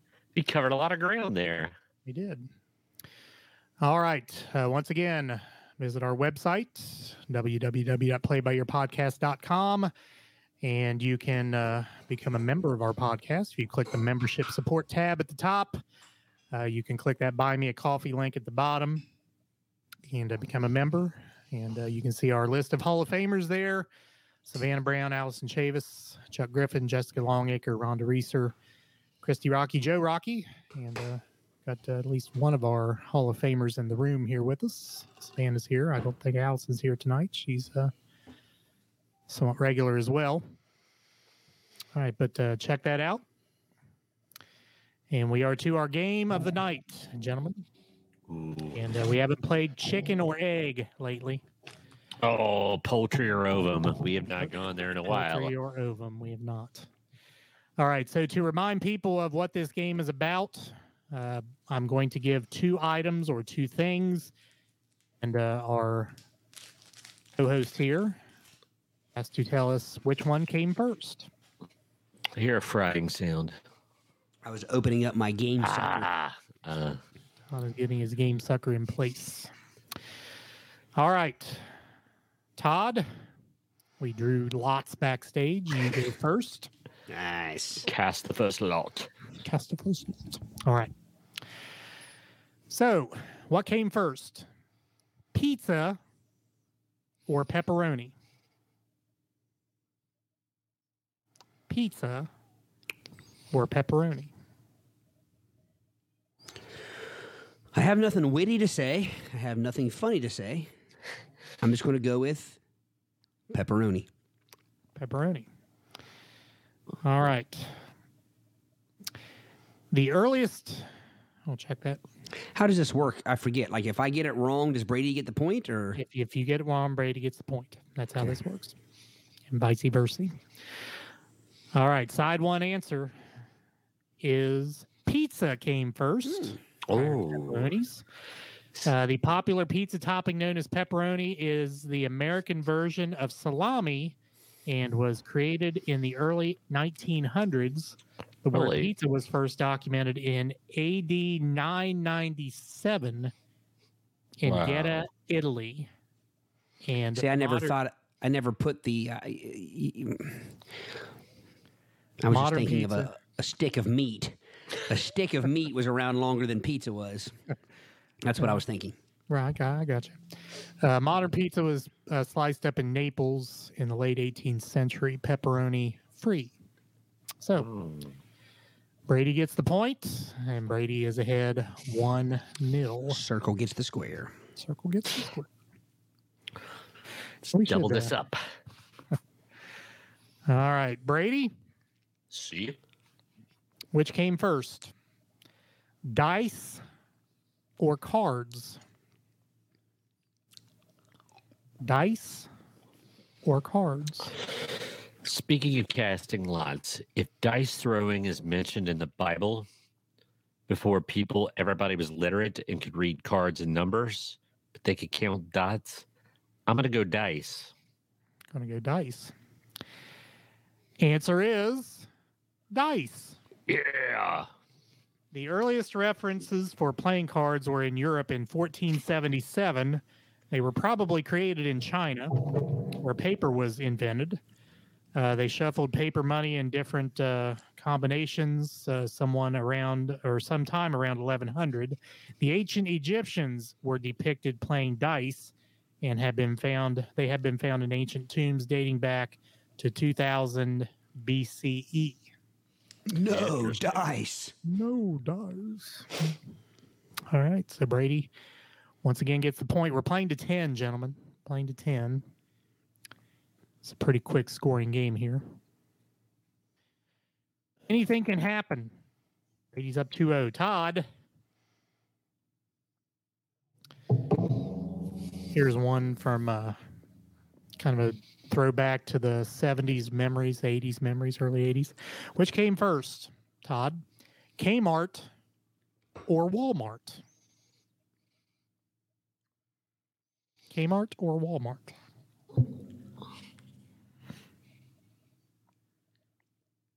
Now, I personally remember going to Kmart before Walmart. I'm going to say Kmart. Okay. Kmart is correct. Sam Walton opened the first Walmart in Rogers, Arkansas, July 2nd, 1962. His business strategy was successful with 24 stores 5 years later and sales of $12.7 million. Kmart, however, had just opened their first discount store March 1st, 1962. It had nothing to do with which one I went to first. I just got lucky. Right. Opened in Garden City, Michigan. Just 4 years later, there were 122 Kmart stores in the country. So Kmart beat them by, 4 months. 4 months, yeah. I had a relative that was the store manager of a Kmart in Memphis, Tennessee. And I remember being down there as a kiddo and saying that they were switching over. He was changing jobs to this new company coming in called Walmart. It was taking over. And what a better company. That was probably about 1980 or 81. Yeah, Kmart was late coming to this area. Maybe they were just strictly in the South for a long time.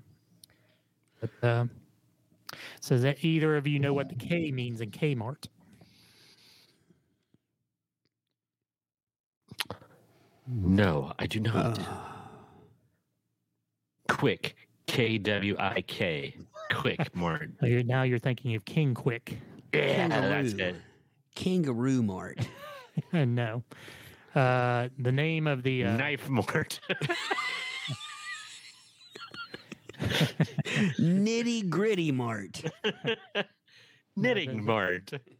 The name of the family that created the corporation was the Kresge family, Kresge. So Kresge Mart. So Mart is much better. Little trivia there for you. So 2-1. Brady. Yeah. Which came first? Liquid paper or liquid plumber? My guess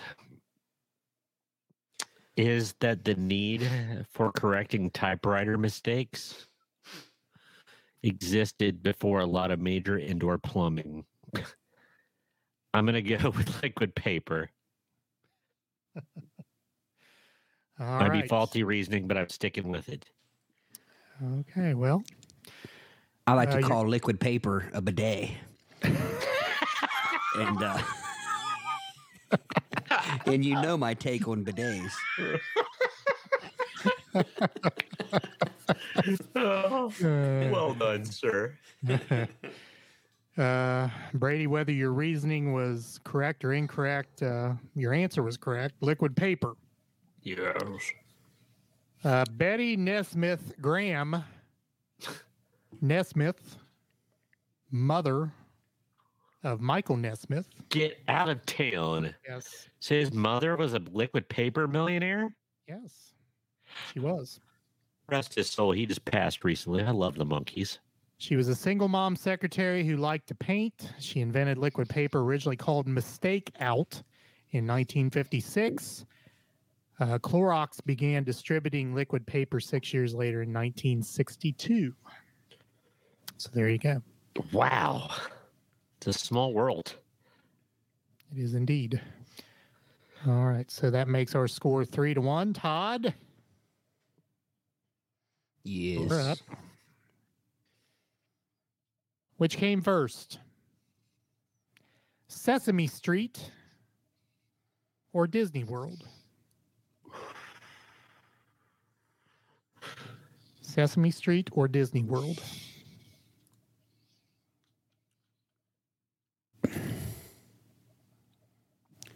Disney World. Disney World. The answer is Sesame Street. Oh, no. See, I didn't see that coming. No, I didn't either. I thought Wow. Sesame Street came from a bunch of like ganja smoking hippies that got together and started PBS, and that Disney World existed before that. But here's the thing, though. Disneyland. Disneyland did come You- before Sesame. You know, that ran through my mind, and I was almost going to ask if I could decipher the two, but I figured you wouldn't have let me anyway. All right, Sesame Street, who doesn't know Big Bird and Mickey Mouse, but which is older, the popular children's TV show or the theme park? Well, Sesame Street debuted on November 10th, 1969 on National Education Television, which later became PBS. This street opened before Main Street USA in Florida, and as Disney World did not open its doors until October 1st, 1971. Yeah. So I was not even a month old. I was going to ask which came first, Disney World or Disneyland. I figured there was a Disney before there was a Sesame Street, but I couldn't remember which came first. I believe Disneyland was 1956, around 55, Yeah. 56, somewhere around in there. Crap. It makes it 4-1. Brady, Doing a lot of damage to myself here. you are. Which came first, Brady? Go-karts or putt-putt golf?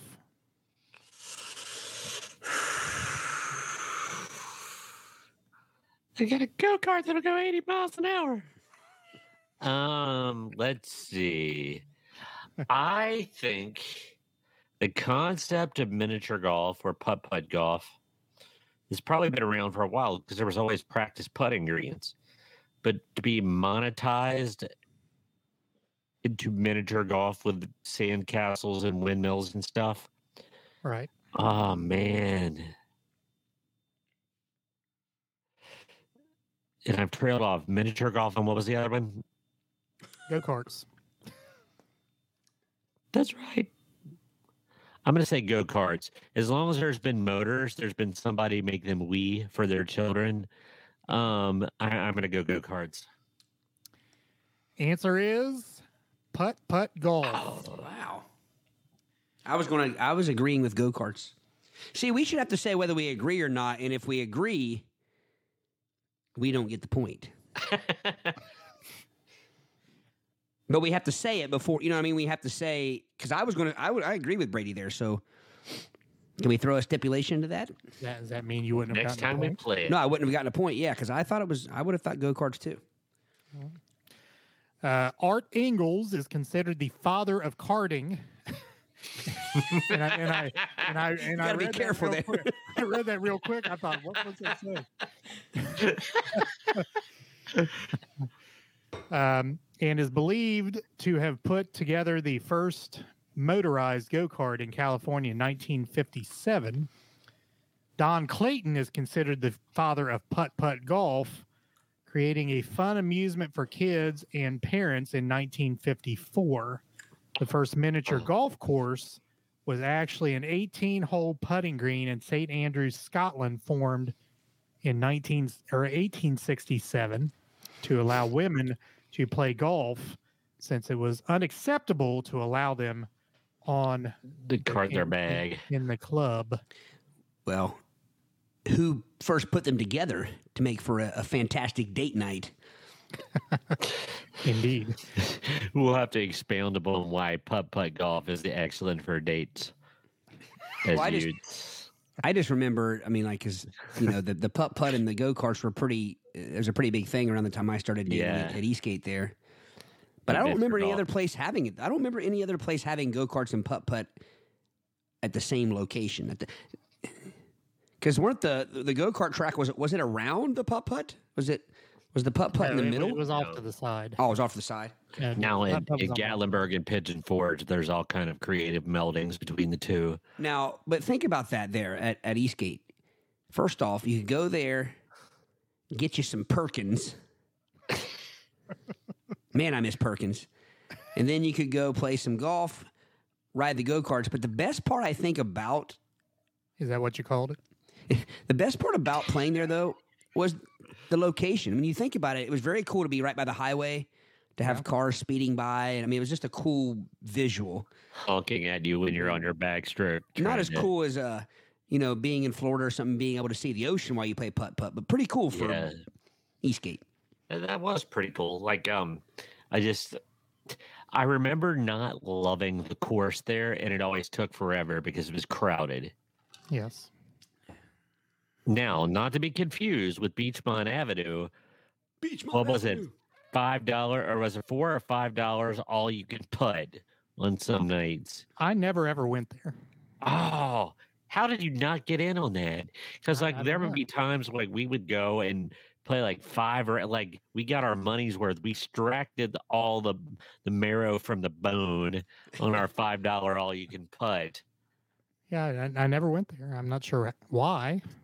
Well, Eric, doesn't this sound familiar? You know how some of the obstacles were more rotund and short and rounded, and some were taller, and we had one were called these and one were called those, and I cannot tell you what they're called here now, but you know what I'm talking about.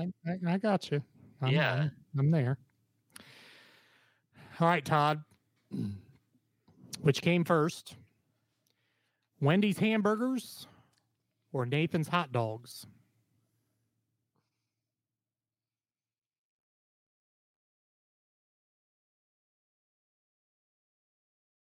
Wendy's hamburgers or Nathan's hot dogs? Let's see. So Dave would have founded Wendy's. He died, what, 15 years ago? Probably mid-'80s when he died. It's way too much math. I'm going to say Nathan's hot dogs. Answer is Nathan's hot dogs. You may know that the Wendy's hamburger chain was created by Dave Thomas and named after his youngest daughter, Wendy. That was in 1969. You may not know, however, that Thomas was able to open this chain after earning millions from Kentucky Fried Chicken restaurants. Nathan Handwerker's specialty has always been hot dogs from his early days at Coney Island.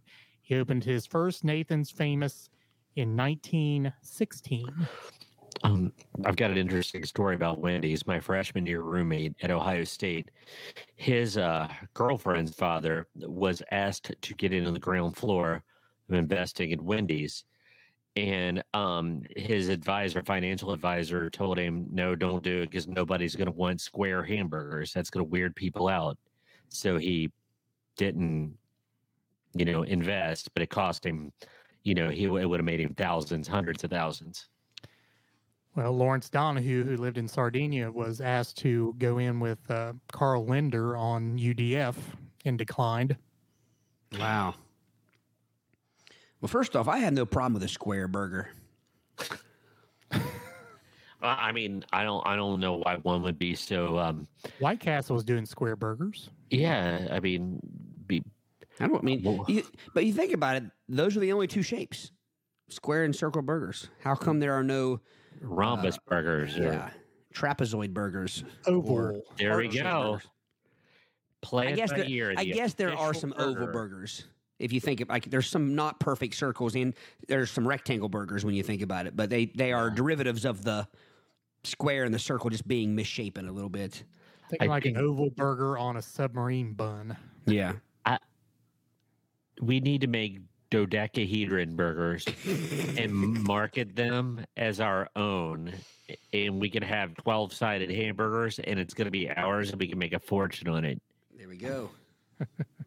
I was a, you know me, I was a fan of the JTM square hamburgers. Jesus, that's meat. Well, I was just laughing about that because I was laughing at Steakums. I saw Steakums at Dollar General. I was like, I have not had a Steakum in decades. Gosh, I love me some Steakums back in the Well, day. I'm made, but like, Or it should, would that taste. should that have been steak? No, it should have been called steak. But it didn't taste bad, but it didn't smell good while cooking it. It took on a slightly dog food kind of smell, but it tasted fine once I put some cheese and toast it. But I'm like, not as good as I remembered. See, cheese is like the breading on an onion ring. If you put cheese in, most anything's edible. Yeah. After it's been cheesed. Which, again, that's why I go back to Brady's stubbornness about casseroles. Casseroles typically have cheese in them, making them tasty. Edible. Yes. But no, I didn't think Steakums were still around. I mean, I had those when I was a kid.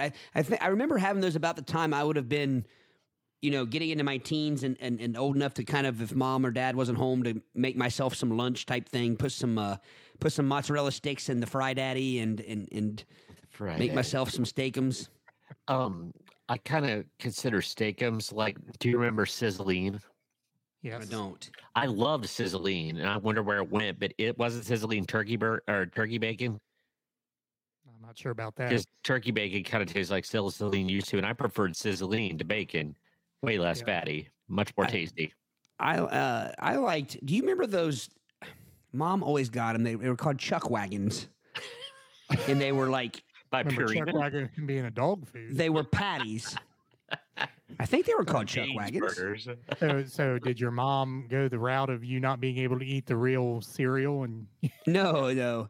I think they were called Chuck Wagons. I need to call her after this episode and find out. But I could call her on the episode. I should call my mom on the episode sometime. But they were like patties. They were huge, and they were, dare I say, orangey in color and hue. They had when they were raw and uncooked, they had it, but they almost became the color of a chicken patty, like when they were done, when they were fried. Gary What was says they're it? breading patties. Yeah, Gary remembers them. See, we're from the same family. We probably all ate them. There you go. Probably got And it they from were the good. Swans, man. Yeah, and Gary also says we need hexagon burgers. We or probably did get them from the Swan Man. Jim now that I says think about no-no The chicken burgers. Kiev. Ooh. Right, Breb's Brady. pudding or chicken Kiev, either one of them. They do for me what spleen does for Eric. So you have an aversion to Breb's pudding, but you'll eat chicken and dumplings. I don't understand. Well, there's two things there. I never got sick and threw up all night after eating chicken and dumplings like I did Breb's pudding. And Breb's pudding has baked raisins in it. And I don't mind a raisin in like Raisin Bran, but you don't bake a raisin. You don't like oatmeal raisin cookies? I take that back. I do like oatmeal raisin cookie. I don't know what it was. They were just the raisins is what I Just remember. got sick, man. Yeah, well, And but that's what happened to fly out. but I distinctly remember the raisin part of it as you know. As it Hence my bounced off your aversion. palate as it was being projectile vomited. It's my aversion to Big Macs. Who was it that somebody got sick on coleslaw? I can't remember who it was. Brady. The Was it world. Brady? I got sick off the. Speaking of Schwans, I got sick off the raspberry sherbet bars, Yeah. which gave me neon pink vomit. I came down with the stomach flu. It hit our whole family. I barfed a gallon of that stuff. Susan said Chuck wagons weren't bad if you were really hungry. Well, again, you put a slice of cheese and some ketchup on them. They were pretty tasty, but they were orange. I remember them being Peel the orange. fluff off. I got to find a picture of these damn things now. All right, Brady. See, Weed whacker or nair? or what? Nair. The hair remover, Yes. the depilatory. Yes. I'm gonna say Nair. Nair is correct. The weed whacker was invented in 1971 by George Ballas Out of frustration, What? Ballas, Ballas, over having to hand cut unmowable areas in his yard, Nair was the first depilatory style hair remover. Came out during World War II when stockings were scarce and legs went bare around 1940. I bet that stuff was like the first generation of Nair. I bet that was just barely above like Chernobyl waste. Here they are, Eric. Look them up. Just Google this: Chuck Wagon frozen patties, and you'll see them. Right Ready beside Serve. Gaines Burgers. Ready Serve was the brand. Kennel-ration tender time. Chuck Wagon frozen. You guys are going to be surprised. They look nothing like dog food. They look like a chicken patty and a veal patty. Apparently, they had Both cow patties. Encore. Did you find them? I did. Chuck Wagon beef patties. You can hold it up to the light and read Is it the Ready paper. Serve? Uh, Value pack. Good protein. Country fried. Breaded and cooked. So you have had country fried steak. Apparently, I have. Didn't even know it. All right, let me get this tab here. Tag. Encore Chuck Wagon beef patties. There you go. That's not the brand Ready Serve is the brand I remember. You know what? I think that is the country fried steak. That's exactly what that is. I remember getting All those. it is I remember like those a- at school. All it is a hamburger patty fried in breading. Tell me that's not healthy. It's not fancy like the Charles Wagon. Charles Wagon beef Patricia's. There you are. Ready Serve. REDI Serve. Here you go. Where are they at? Did you see them? No, I'm No. still on the where you Google Yeah. it. Oh, You gotta click on images. I don't know why it didn't change there. Let me try it again. Gentlemen, I think I got a case of the moon face going on today. I've eaten a little bit of processed food on the snow day. And as soon as that camera came back on, I look like I'm retaining the There they water. are. Only 200 calories per serving. That's not bad at all. But it's only a C plus. Hey, they're a It bit, has a they're a question bit mark. oval. Why? Because it's possum. The other yellow meat. If you would eat steakums, Brady, you should eat a Chuck Wagon. Well, that's it. And I'm going to say, like, if somebody gave me the steakum that had already been prepared, it'd be fine. But my problem is it smelled really funny when I cooked it the other day. Is while it was cooking. See, the mascot there has a trucker hat and sunglasses. Is that a Looks Chuck good, Wagon beef patty mascot with glasses and I think a so. trucker hat? Yeah. For some reason, I thought it was an orange when I first looked at it on my phone, but that wouldn't make any sense. It's got a pair of Ray-Bans on. Gary He's says very Chuck ready. Wagon paper thin meat. All right. Back to the Full disclosure, it feels like, we're not really feeling the urgency on this one because we all three have snow days tomorrow. Todd, have you got your snow call yet? Yeah. All right. Got it just as we were starting the episode. Todd, Yes. which came first? 7-Eleven or 7-Up? I'm curious to hear the answer to this one.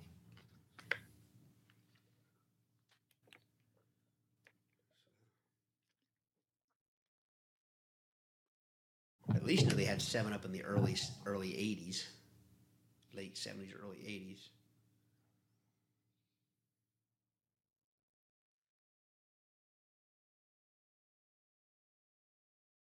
I'm going to say I'm guessing for some reason that I don't know why I'm guessing this, but I'm thinking 7-Up was the first of the. I'm thinking 7-Up is older than Sprite, I have an answer to this. but I'm going to go 7-Eleven. 7-Eleven is correct. Get out of town. 7-Eleven is the world's largest chain of convenience stores and is known for the Big Gulp. First store opened in 1927 in Dallas, Texas. See, can I interject here? Yeah. I've heard the story, and this might be urban legend, that 7-Up was invented back in the 1800s as a mood medicine because it contained lithium, which is the seventh element on the periodic table. And it was 7-Up to up your mood. Well, let me finish the little blurb here. Sounds like some sciencey, nerdy stuff, Brady.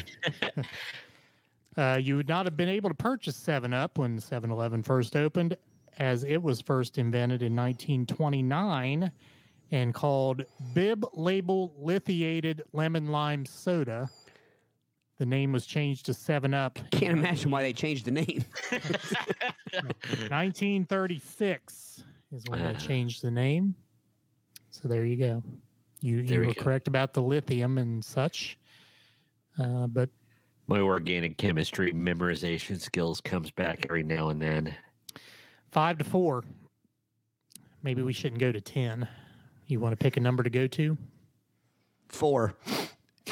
As right now, whoever has 4 wins. How about lucky number 7? That's close. That's within striking distance. Right. 7 it is. All right. Brady, Johnny Walker, or Jack Daniels?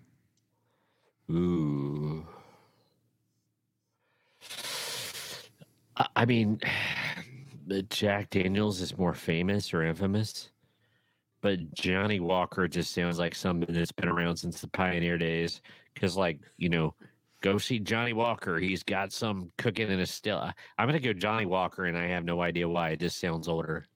Well, Johnny Walker is Scotch, where Jack Daniels is whiskey. It's Tennessee whiskey. So, yeah. So I would agree that Johnny Walker. Not that it matters, I mean, but I agree with Brady. Answer is Jack Daniels. Ooh, see, I wouldn't have got the point had you adapted my new scoring system. There you go. Yeah. Johnny Walker had a great respect for flavorful malt whiskeys and launched Johnny Walker Red Label Scotch whiskey in 1909. Jack Daniels was a pioneer in distilling whiskey, and his process is still used today. Daniels started making his signature whiskey in 1863. That's pre-Civil War. During the Civil War. Well, I mean, before its conclusion. That's like, that seems like something that would not have been allowed. I'm sure that's what they gave them before they sawed off a limb or something. True. Yeah, right. Get the bone saw out. Knotted up at 5. Oh, dog knotted up.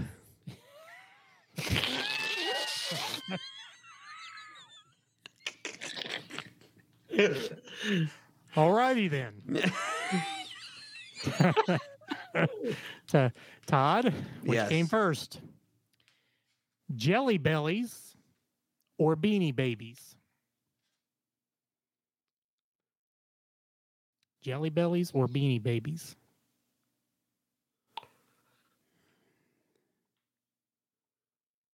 You know, I don't remember as a kid seeing Jelly Bellies.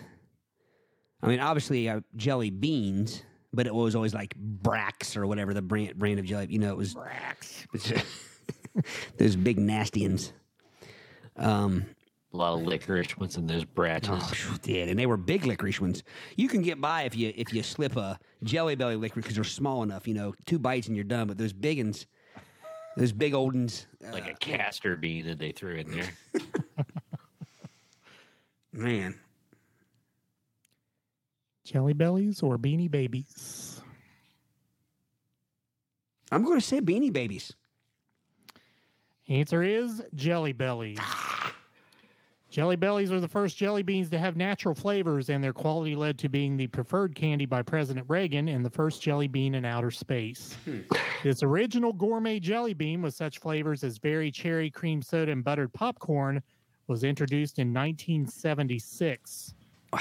Bongo, Rainbow, and Princess are a few of the names of the classic Beanie Babies that became a national craze in the 90s and made Ty Warner, the product's founder, a multimillionaire. The product has been going strong since its creation in 1993. See, if they would have slipped Reagan a puke or booger flavored Jelly Belly, then he would have shut it down right away, and they wouldn't have. The company would have been would have kaput. won. Well, those are not. Are those Jelly Belly Bellies makes as the. well? They make like the. Bernie Bot. It's like something. I mean, I Bernie know they have Bot. the gross tasting ones, but I mean, are those considered Jelly Bellies as well? Oh, that's the all brand different makes them, isn't it? But is don't it a think- different name? I think those came from Harry Potter. Well, but I think Jelly Belly makes them though. Is that They very well might. They might have like bought the rights to it and marketed it. Let me look it up here. Weird and gross jelly bean flavors. So, yeah, because see, I remember Riley used to have a Bean Boozled That's it. game. Yeah. right. And yeah, it's Jelly Belly brand. Yeah, they have all the burp, and snot and all that Cat stuff. part. Cat- I would say burp flavored jelly bean would have to change depending upon what you eat. it's always pickle flavored. So, Cucumbers. you know, the funny thing is about not to keep hammering on Brady, but it's fun to do. But you could pretty much give Brady a normal case. It could be like, casserole flavored Jelly Belly, and I mean, he would be just as gross to him as like a fart or puke flavor one to most people. Mayonnaise flavored. jelly Mayonnaise bean. flavored, Miracle Whip flavored. Just a condiment box of Jelly Bellies would be awesome to give to Brady. I just had some throw up in my mouth. Okay, Brady. So here's the question: if you had a box of the black licorice jelly beans or a box of mayonnaise flavored jelly beans, Licorice. No, don't even test me. Licorice is so foul and vile, but mayonnaise is other level. okay, so what if you compare a mayonnaise flavored jelly bean with a hamburger flavored jelly bean or something that mayonnaise would go on? That's okay because I would vomit that too. Well, you can. I mean, I know that's part of the thing of those Jelly Bellies is like combining them to make other. It kind of reminds me when Jones Soda did the Thanksgiving dinner sodas, and they had like the turkey flavored soda and the gravy flavored soda and the cranberry soda and the asparagus soda. We do that once in a topic. I think we did. I think Yeah. we did the weird flavored sodas, but that's what made me think of it. Yeah. All right, darn it All right, Brady, for the win. for the win. For the win. Which came first? Discovery of the North Pole or discovery of the South Pole? Now, what do we mean by discovery? Like that we're aware it's there or somebody getting to it? Like, oh, there's a North Pole, or I'm going to go to the North Pole. Which one are we talking here? Someone getting there. I'm going to say the North Pole because it's much. I mean, even though it's treacherous, it's not near as treacherous as Antarctica. That's my guess. So I'm going to say somebody got to the North Pole first. Santa. North Pole. North Pole is correct. Yes. Discovery of the North Pole has been disputed over the years. It was first thought that American explorer Robert Peary and his party were first in 1909. However, this and other claims were ruled incorrect in 1997 by a historian who said that the first to precisely reach 90 degrees latitude north was Joseph Fletcher in 1952. Who was the first guy? Matthew Perry. No. Robert. I mean, Robert. Yeah. Wasn't he the center for the Celtics circa 1986, 87? The chief? Not Robert Parrish. Oh, okay. Robert Perry. And there was another guy too, wasn't there? That was supposed to be in on that. With He was Perry? an African American gentleman. Yes, Matthew something. But he was like Swedish or something, wasn't he? Or anyway, neither of those reached 90 degrees north latitude. That was Joseph Fletcher in 1952. However, all those people were all ahead of the first person to discover the South Pole, which was George Dufek and his crew in 1956. So there you have it. Brady, once again, with the win. I declare that the next time we play this game, we agree or disagree with the person, and that determines whether we get the point. We'll call it the Todd Griffin rule. There you go. Kyle King has his own rule, by golly. I can have my own rule. Well, there you go. It would make it more exciting. It would. Good game, Brady. Good game. 2 weeks in a row, man. Thank you. Good game. I'm sitting on a biscuit because I'm on a roll. All right. That brings us to the end of episode 86. Once again, reminder that our audio version of episode 86 will be released at 3 a.m. on Friday, although we had some technical difficulties this past week and it wasn't released precisely at 3 a.m. But this week it will be. You can find it on Anchor FM, Anchor.fm, also Spotify, Apple, Google, iHeartRadio app. Most anywhere you can find an audio podcast. Also, you can find a video, which will be archived on YouTube, which we're currently streaming to, as well as Facebook and Twitch. Weird. Social media links can be found on our website as well, playitbyearpodcast.com. You may interact with us via email, admin@playitbyearpodcast.com. You can also leave a voice message. Click the link at your audio podcast provider. You can leave us a voice message. We're still waiting. It's been a while. Been a while. All right. With that, anything for the good of the order, gentlemen? Yeah. I think so. Gentlemen? Check this out. What is it? Cereals? You're frozen. Lucky Charms clusters. What kind of cluster is that? Well, I'll tell you what it's not. I know it's like a cluster of Rice Krispies with mallow on them, and then you get the marshmallows too. It's pretty tasty. It's like a sugar cube. My pancreas thinks so too. Pancreas.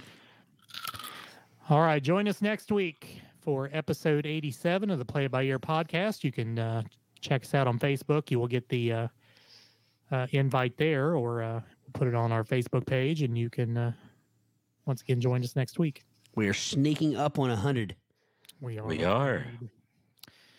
All right, Todd, take us out. Peace.